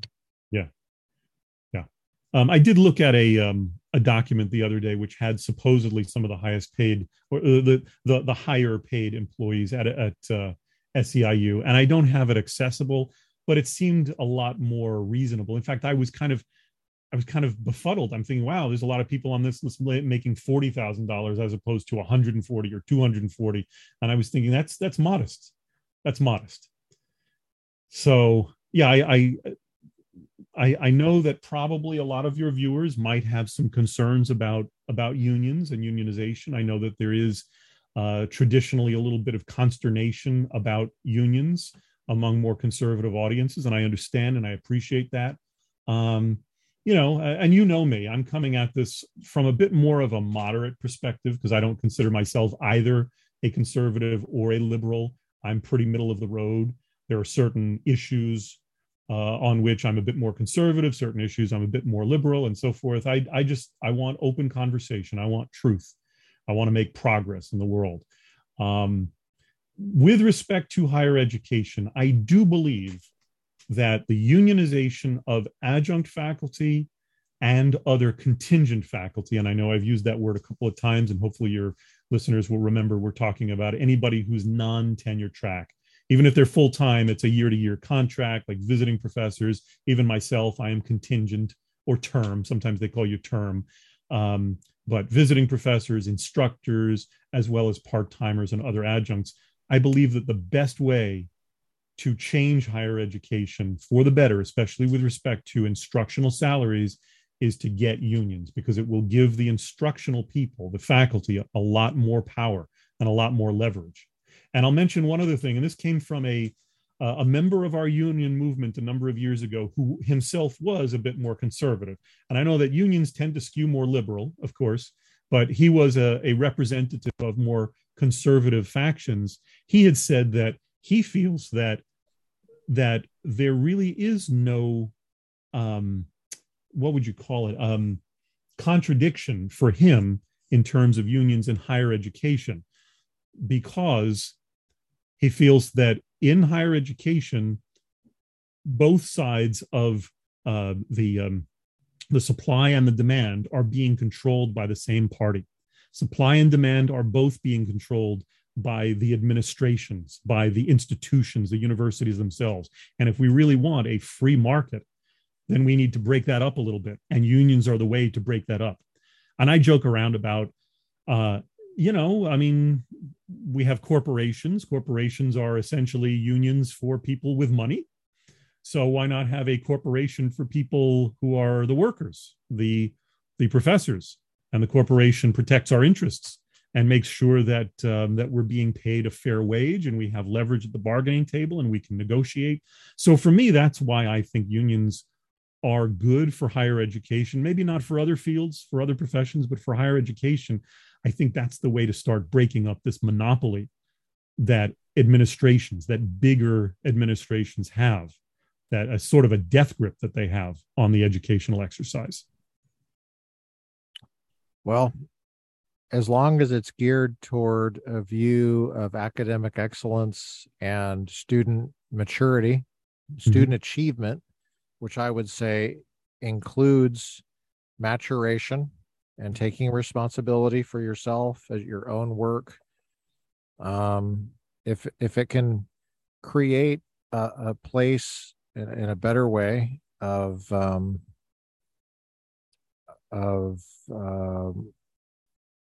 making sure seniors leave knowing how to do footnotes. I cannot tell you how many times I've encountered upper level students that don't know how to do footnotes. This is America, man. We're creating the environment we're going to be old in, and so I'm all for separation of powers. That's the word I would use, is separation of powers. I think it's good. Yeah. Breaking up too much power. Administration. So there's a regulatory environment here that the universities don't really directly control. They're reacting to it. To some extent, I think they're perpetuating it. The regulatory environment that creates these conditions that hurt students, because the regulatory environment that creates the labor laws that can in turn hurt students, the regulatory environment that encroaches on, for example, economic liberty, where there might be a freer market and higher wages because of that.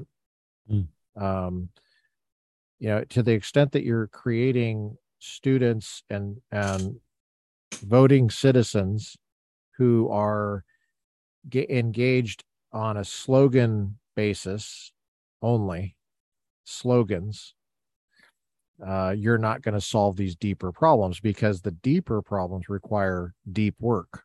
To go back to Cal Newport's book, Cal Newport is focused on entrepreneurship, but the same principle is in solving these persistent systemic issues. It requires an attention span. That's why I always pound the drumbeat of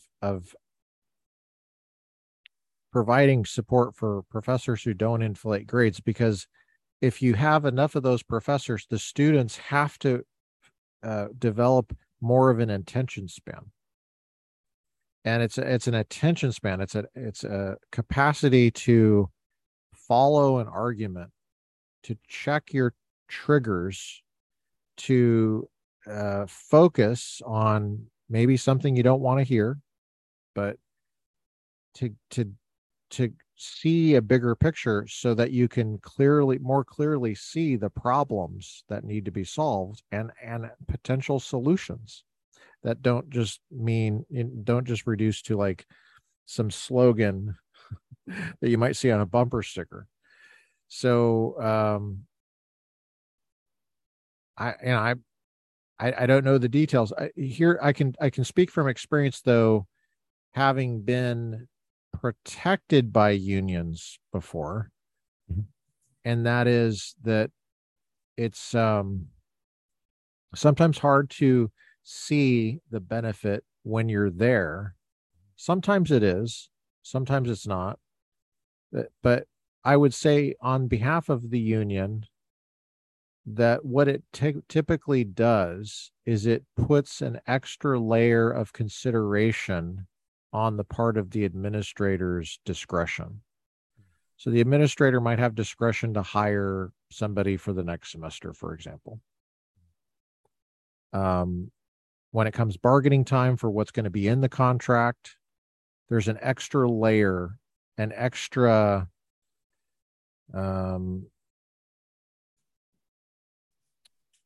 oomph, I would say, in maybe pushing through things you wouldn't ordinarily be able to push through in a contract, which would be totally reasonable and helpful for the student. For example, maybe lengthening the contract, getting that number higher, should be higher.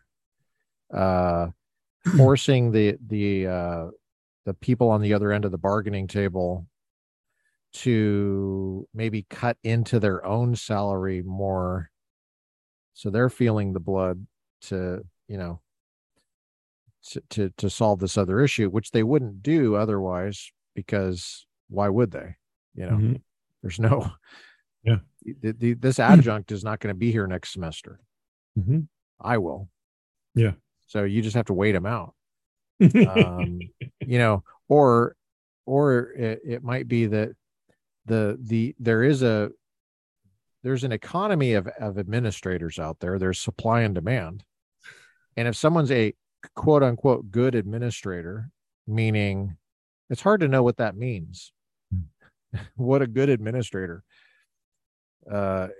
Maybe they check all the boxes of the DIE, diversity, inclusion, so that their picture on the website presents a picture of the university to some of the woke people out there that see how with it we are, see how moral we are. We are so moral, and we are definitely not Ku Klux Klan members here. You're not going to find any Klan members anywhere on this campus. I mean, I know you were worried about it before.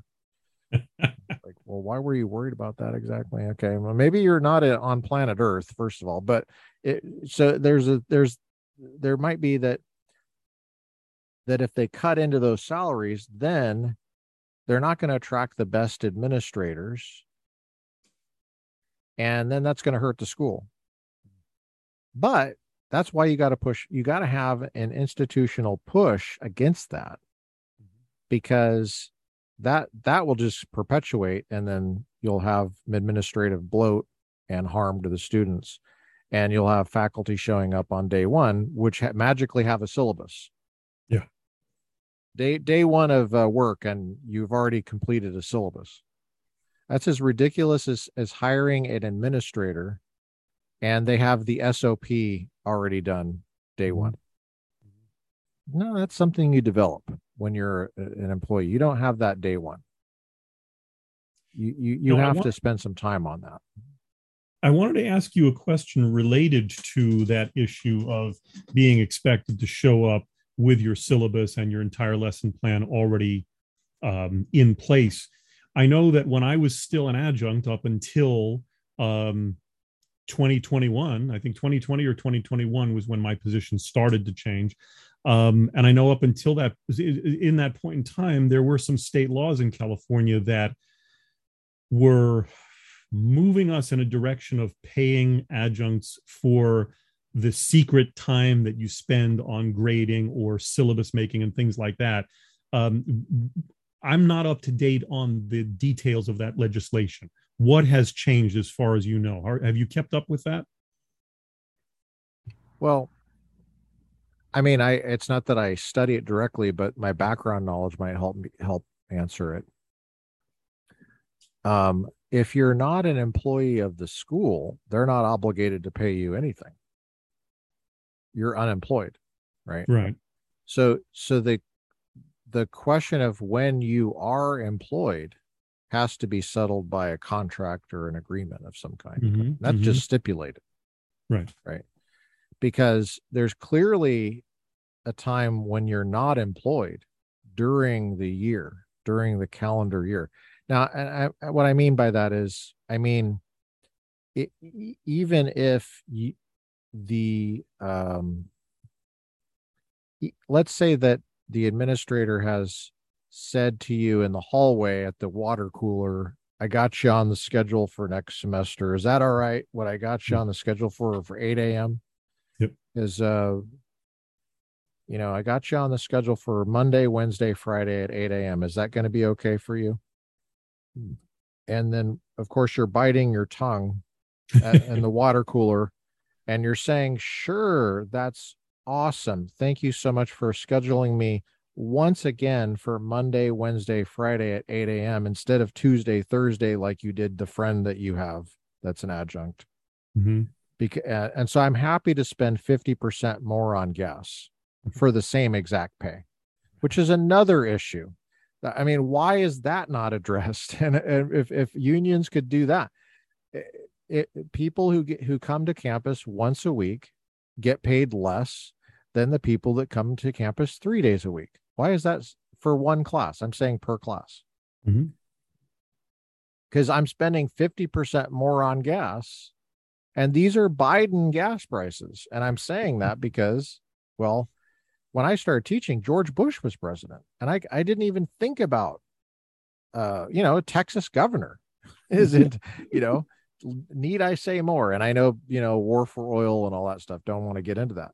But the gas prices, whatever the cause of it, was not even an issue for me. I didn't even think about it. Like I should have been thinking about it, but I didn't. And now I do. I can't, how can I not think about it? It's $6 a gallon here, $7. Yeah. And so those kind of very real issues of a negotiation, will you take this class? Will you not take it? Well, even if you're on the schedule for the next semester and your contract ends, you're not a W-2 employee of that school. You're eligible if you don't have reasonable assurance, if your new contract that you may have never even seen yet is contingent in any way on enrollment, funding, or program changes, then according to California state law, you're eligible, you're otherwise eligible, I should say, for unemployment benefits if you paid in, if you paid in enough, and that will be calculated by the department. They have those numbers.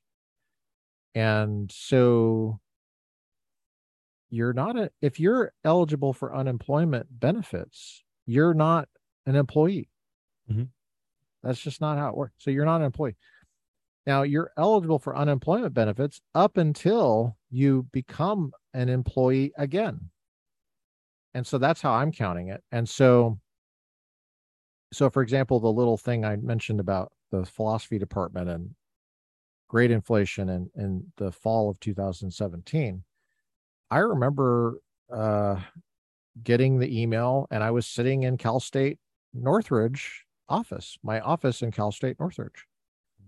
And I was dealing with a Loyola Marymount issue. And Loyola Marymount was not paying me. The state of California was, but not Loyola Marymount. So the state of California was paying me taxpayer money to deal with a private rich school and some kid that was complaining about his grade. And the kid was a grade inflated little beast. That's the reality of what we're dealing with.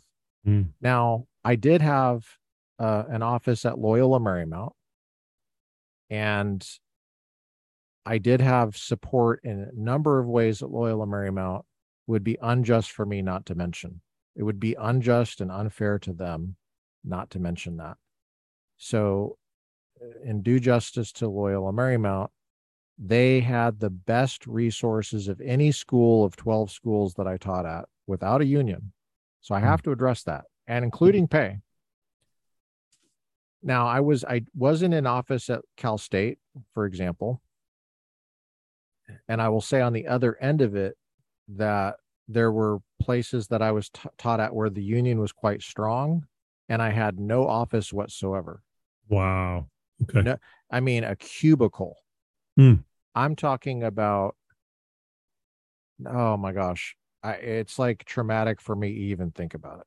Like I remember taking a picture of this guy at this cubicle, and when I say cubicle, I mean it's more that cubicle is actually the wrong description. It's more like a phone booth, and I'm not kidding you. Like Wow. a phone booth, if you're those old school phone booths at like in like a hotel lobby or something. It's not Mm. totally enclosed, but it's like a little chair you sit at, Mm. and there's maybe a computer and a light or something. And it would be like one of those little carols, study carols at the library. Mm-hmm. Yeah. So this guy had taught at this particular school in Los Angeles Community College District, is a city of Los Angeles. I took a picture of this guy. The guy had been there for 20 years teaching history, and he was in that little cubicle.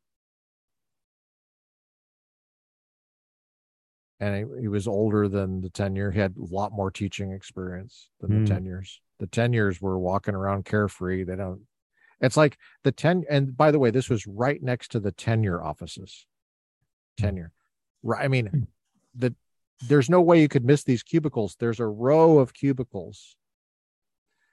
And to come out of the tenure office, you have to go right. You look right at a cubicle and you walk down the row every time you make copies or every time you go to the bathroom or whatever. And so this is what I'm seeing as a Republican professor. I'm on campus. All of this Democrat Party stuff everywhere, plastered everywhere. Not a single Republican thing anywhere on campus. Not even on somebody's car. Not even on a student's car. Probably somewhere. But those, maybe on some janitor's like broom or something, but I didn't see it. And this is what I'm seeing. So I don't know the politics of that history professor because he never had an opportunity to express his political view. I just happen to know he was Republican. But where is he going to put his little whatever Republican issue sticker or magnet or whatever? Can he put it on the community refrigerator? No, it would be removed immediately. Mm-hmm. Can he put it on the corkboard? It would be removed immediately. Can he put it on the little cubicle there? It's not his cubicle. He just happened to sit there first today. Doesn't have his name on it.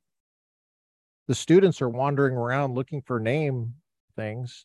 All the tenures have theirs, and the tenures were always whistling. They're walking down, not a care in the world.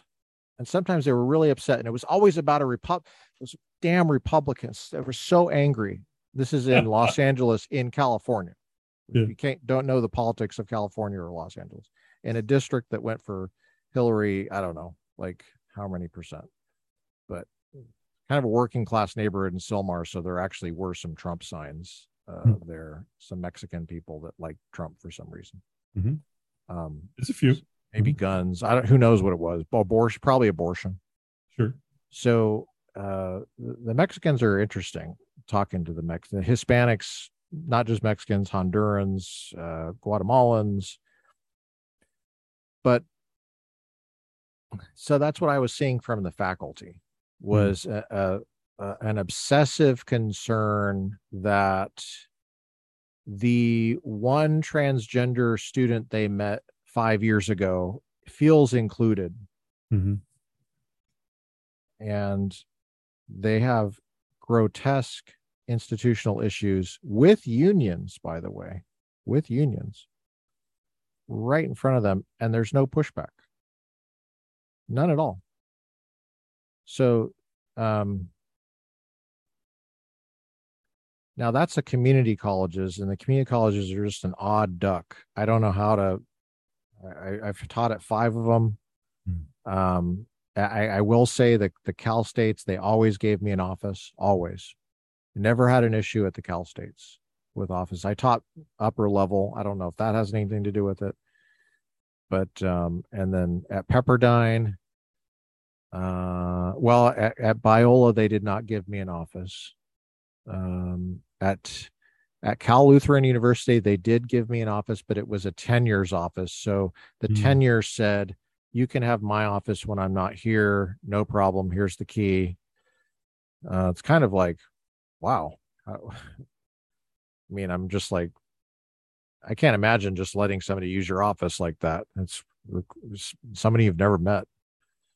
It's quite extraordinary, I thought. But but Loyola Marymount, we always, and now Loyola, there would be like 4 names on the office door. So, but it was a large office. I could fit 10 people in there, and I oftentimes did. And it was a little awkward if there were 2 instructors there at the same time. But to Loyola's credit, they used the resources for that. But I think when you approached me for being a union member that time, that whole thing was in my mind. But as I look back on it, I think that even wasn't good enough for the students, for higher education. And so I think I am in a position right now where I'm more open-minded to it. And I think the separation of powers issue is kind of there. It's like, okay, yeah, maybe like when you were talking about breaking it up, breaking up the concentration of power, I think you used the word monopoly. Yeah. You said that the supply and demand are kind of controlled by the same. Can you say what you meant by that, the supply and demand thing? Yeah, and I'm not an economist. I don't have the specifics, but this was conveyed to me by one of our union members, one of the people that was part of the adjunct union movement nationally, who happens to be conservative, and he had pointed this out that in the current model of higher education, both sides of production, if you want to use these somewhat Marxist terms, both sides of production are being controlled by the same entity. The supply side, which is the professors, they're the ones producing the product. If we want to talk about education as a product or a service, the institutions of higher learning are controlling the professors, their salaries, their conditions of work, the contracts. They're the ones that supply that. But the universities are also controlling the demand side. They're controlling the students. There's a certain amount of power that the universities have over the students. So in a lot of ways, it is somewhat of a monopoly. Now, once again, I'm not an economist, so somebody might be able to poke holes in this or say that I'm not describing it properly. But really, the institutions of higher learning, as well as the accrediting bodies that accredit the institutions of higher learning, essentially it is a monopoly. So that's why many of us are saying, well, let's have a little bit more equal representation of the faculty members through a union, so that we have increased bargaining power to be able to stand up for ourselves and to negotiate for better working conditions, which in turn result in better learning conditions for the students. So that's the best I can do with an explanation of that. Yeah. I think I would add this, and I'm not sure it's a good analogy. I think it's okay. It could be I could use some work on my analogies, and I'm hopeful for feedback on that Hmm. because analogies are tricky. Oftentimes you'll hear people say it's not a perfect analogy. Well, it's like, well, but the fact that you're using analogy means it's not perfect. Otherwise, you would just say this is this. You know, it's not the same thing. Analogies um, can be better or worse, but they're never perfect. Mhm. I don't think. No Well, two anyway, things are the same. the way that Republicans use your term conservatives versus liberals, I'm going to use Republican versus Democrat because I think there are conservatives that are for unions, Mhm. and they typically are conservative Democrats. And what I mean by that is they could be conservative Republicans too, but there's a lot of Democrats that are conservative. They're Mhm. interested in conserving FDR's New Deal. Mhm. They're interested in conserving the Great Society of LBJ. But those were things that were opposed by Republicans uh, at the time. And now they've kind of been just accepted by Republicans for no other reason than there's no way to get around it. You have to just kind of agree to disagree and then move on and try to figure out how to help move things forward. Even though the entitlement thing does need reform, I don't know anybody that's ever looked at entitlement. I don't know how you can honestly say it doesn't need reform. Well, I was going to say that in terms of Republicans looking at unions, the politics of unions, it would be as if here's the analogy, as if you had a Democrat professor who was being asked to join an organization that will make your working condition better. What's the organization? Well, it's the NRA. Now, don't judge. Don't ju- You have to understand they are doing good work. So the analogy would be if the NRA was doing labor stuff. Now you think, well, what's the analogy? Well, the NRA obviously is the NRA. I mean, it's not a labor organization. It's a Second Amendment civil rights organization. But the labor organizations are also not just labor organizations. They are political partisan Mhm. groups. That's the analogy. That's what I was Yes. going through. And oftentimes on all of the hot button issues that don't seem to be directly related to how big my office is and my how big my paycheck is. Mhm. It's a very good point. And I know that is a valid point that a lot of people have over which people have concerns about unions. I myself have had concerns about that unions are very political and they will very often get behind certain political issues. I always say, yeah, unions tend to skew left and they tend to support yeah, democratic causes, democratic candidates, democratically oriented legislation, et cetera.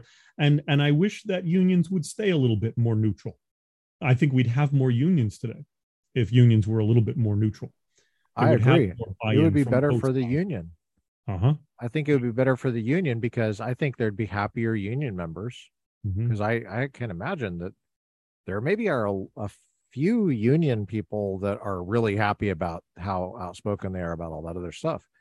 But I don't think the average union member is that crazily interested in advancing all these other things that are not directly related to the union. So I guess what I'd say is the professionalization of the union actually would help. What I mean by professionalization is just keep keep on topic, you know. I mean, I understand you have these you're very passionate about climate change, you're very passionate about not just that climate change exists, but that humans are causing it and that we humans can also do something about it at this stage in a way that makes a cost benefit analysis sense. So that's all, you know, the climate change slogan, that all of that is behind that. and smart people can tell. I think there's some dull people out there that can't see that, but if the unions were um,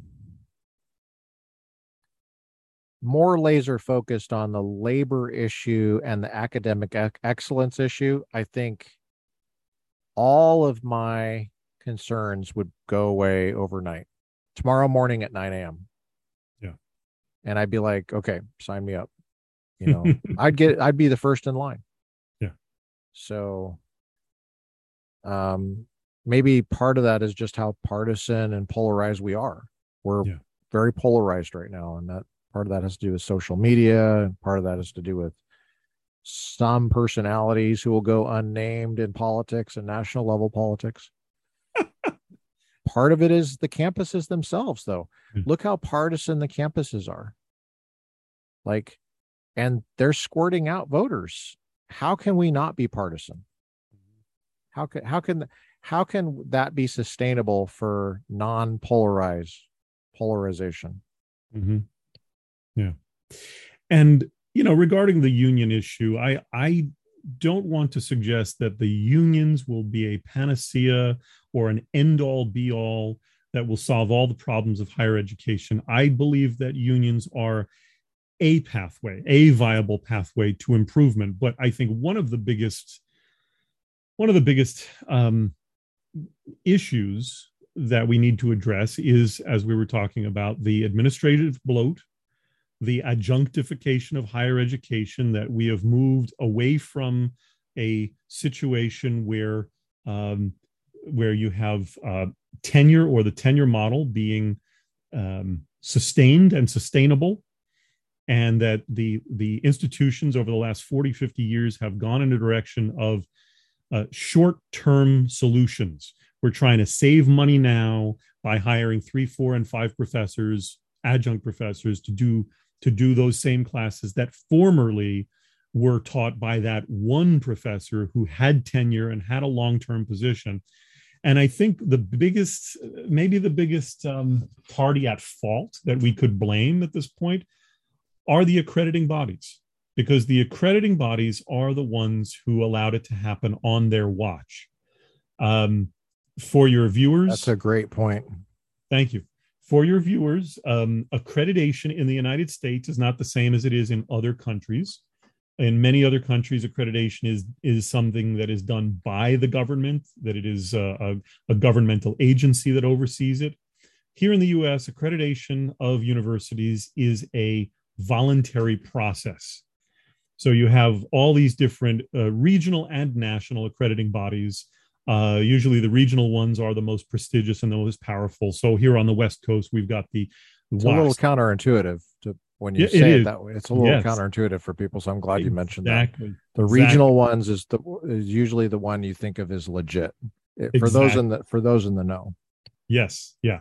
The national ones, I would say by certain trades or disciplines, the national ones may have more clout. So for instance, in theological studies, religious studies, the religious schools, the religious accreditors are national. But yeah, so here on the West Coast, we've got WASC, the Western Association of Schools and Colleges, and that is the regional accrediting body of most of the schools out here on the West Coast. So these are private, nonprofit organizations that what would you say, they implement a plan or a procedure of how schools are to be accredited, certain level of oversight, checking up, reaccreditation, and so forth.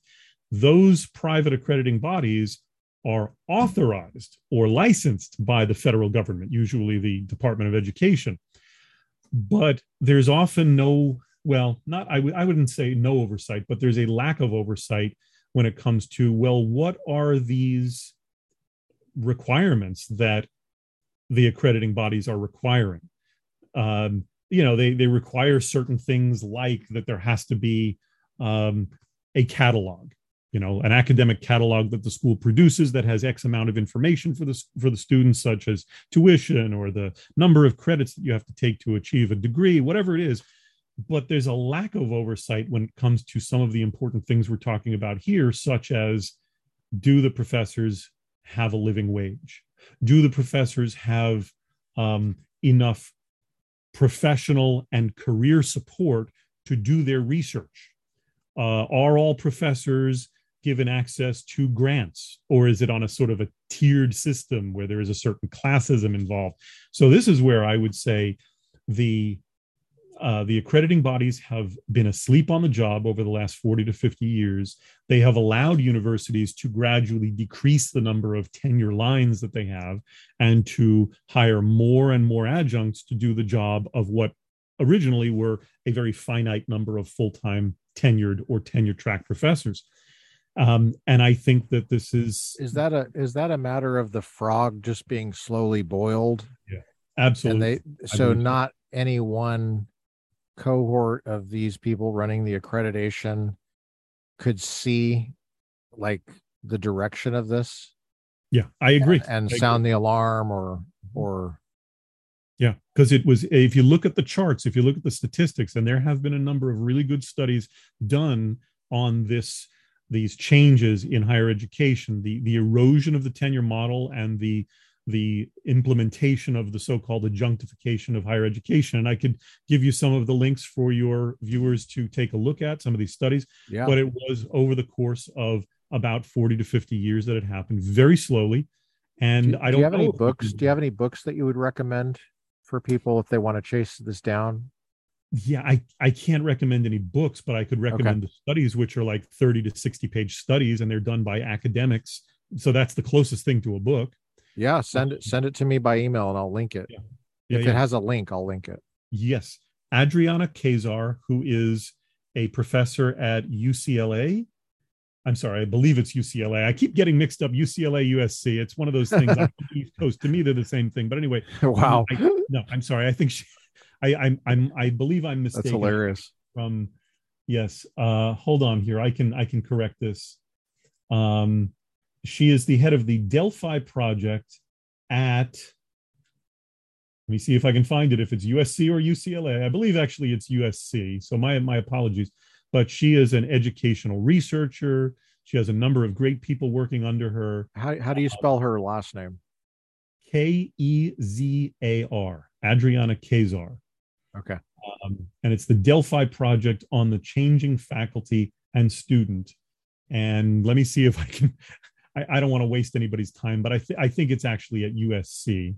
New Yorker that I am, idiot that I am, don't know anything about the West Coast. But that is probably one of the best short studies that talks about the history of this. If you can find a link to it, just send it to me and I'll put it in the notes. Yeah. So that'll give people a sense of how this happened over the course of time. And you can look at some of the statistics and the charts. Yeah. And I don't think there's any one particular accrediting body that was more at fault than any other. They were all equally at fault. And it is an issue of the frog in the boiling pot with the heat turned up gradually. Absolutely. Yeah. It is. Well, it might have been that somebody voiced a concern and then they were ignored or shouted down as a paranoid freak. Like people use the word conspiracy theorist, like that just means that we don't have to take you seriously, this concern that you have. And so it's not, but you're right. It did happen on their watch. Yeah. So I've often felt there needs to be a class action lawsuit against the accrediting bodies, maybe against the Council for Higher Education Association, or class action lawsuit against the Department of Education of the United States, or all of the above, making sure that they are on the hook or they are responsible for the lack of implementation of certain standards of accreditation that were already on the books that require all classes of faculty to have at least a minimum amount of access to research funding, professional support, professional development, et cetera, and so forth, that maybe some of these were not implemented, or in some cases, there was no regulation or standard of accreditation regarding that principle at all, and there should have been. So some of these things need to be held accountable, and I think a class action lawsuit would go a long way. Short of that, or before that, unions would also go a long way. That's kind of where I am. Yeah, I guess what you're saying is unions are just that additional voice in the room, Hmm. and they're piping up at their best, they pipe up and they magnify the voice of Republican professors too, Hmm.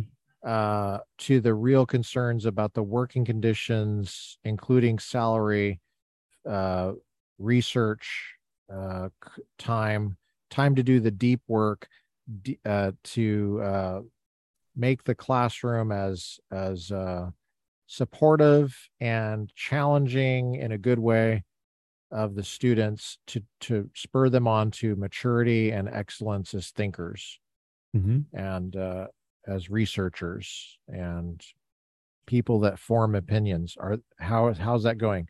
Intellectual virtue, um, growing in curiosity and humility and fair-mindedness and those kind of things that Jason Bear, our your colleague and my former colleague, actually my former supervisor at one point at Loyola Marymount, put in his book, the what's his name? What's the name of the book? The something mind. I was going to say righteous mind, but that's Jonathan Haidt. The virtuous mind or something like that. It's on intellectual virtue, the Mm. Oxford University Press.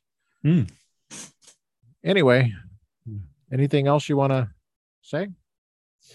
No, I mean at this point, I appreciate that you've let me go on for so long. I've enjoyed our chat. I'm sure there are other things Yeah, that I could share me with you too. about higher ed and unions and adjuncts and all that. But if you're willing to have me on again, we can talk about that in the future. Always. Yeah. Yeah, we should do it. We should just do it regularly. Just have uh Arik, the Arik hour, the Arik corner, whatever you want to call it. I love it. And we'll get your thoughts on what's happening in higher ed and how to make things better. Thank you. Systemic issues and Yeah. just, Because I'm really I feel it's really important that we have open and honest conversation about a lot of different issues. There's too much entrenchment and siloing going on in our society, and I think yeah, it's so important that people like us from different ends of the political and you know philosophical spectrum, that we really we talk with each other and we honor yeah. each other's points of views, and somewhere in the middle there's going to be some answers. Wow. um, I know a yeah, lot of people who listen will love what you just said. thank you, thank you. I want to highlight in the future. Let me give a little whetting the appetite, I suppose. In the future, I want to talk about multi-faith, interfaith dialogue, multi-faith dialogue, which is something that tends to skew left, but I have found that there are a lot of more conservative Christians who are also involved in the multi faith endeavor. And I want to highlight that. I want to support and encourage and highlight that, because a lot of times they don't get the attention they deserve. And as part of my next book that I'm just starting to research now, this is after the exile, Oh, I'm wow. talking about the interfaith movement in the United States. And I want to highlight some of the more conservative Christians who are doing really great interfaith work and often never make it to the table when there are your usual garden variety interfaith events that tend to skew left. So those are some of the things that I want to talk about. Sure. That Yeah. sounds like a great idea. Yeah. Okay. A lot Sure. of Baptists involved. Oh, is that right? Yeah. Great Okay. people. All right. Yeah. Okay. Sounds Yeah. good. Thanks for joining us today, Dr. Arik Greenberg of Loyola Marymount's University in Los Angeles's Theology Department. And thank you, Dr. Mather. I appreciate it. And it's good. I'm glad to see you still up in the Bay Area there. And the Yeah, sun never seems to set. it's cold up here, but and the yeah, the sun never. That's right. You always get me right before sun. Is that sunset or sunrise? I guess that's sunrise. Who took this Is it? picture? I don't know. What kind of picture taker is this? Oh yeah, that's definitely sunrise Is it? I because wouldn't know. that's the bay. That's looking into the bay, Oh, okay. and so that would mean the sun is coming up over the east because it would be going down over the ocean otherwise. Yeah. So that would be Anyway, people who are listening on here have already checked out because they can't see what I'm talking about. I'm on the Marin Headlands in the background on our Zoom call, and it looks like I'm homeless. And wasn't that how you would describe me, as homeless? Well, Because I'm wearing a tie. sure. I'm wearing a yellow power tie, and yellow power tie just means I'm afraid, and I'm gonna just, you know what, just keep going. I'm afraid. Okay. Son of man has no home. So There you go. All right. Thanks for joining us, Arik. We'll see you next time. thank you, my friend.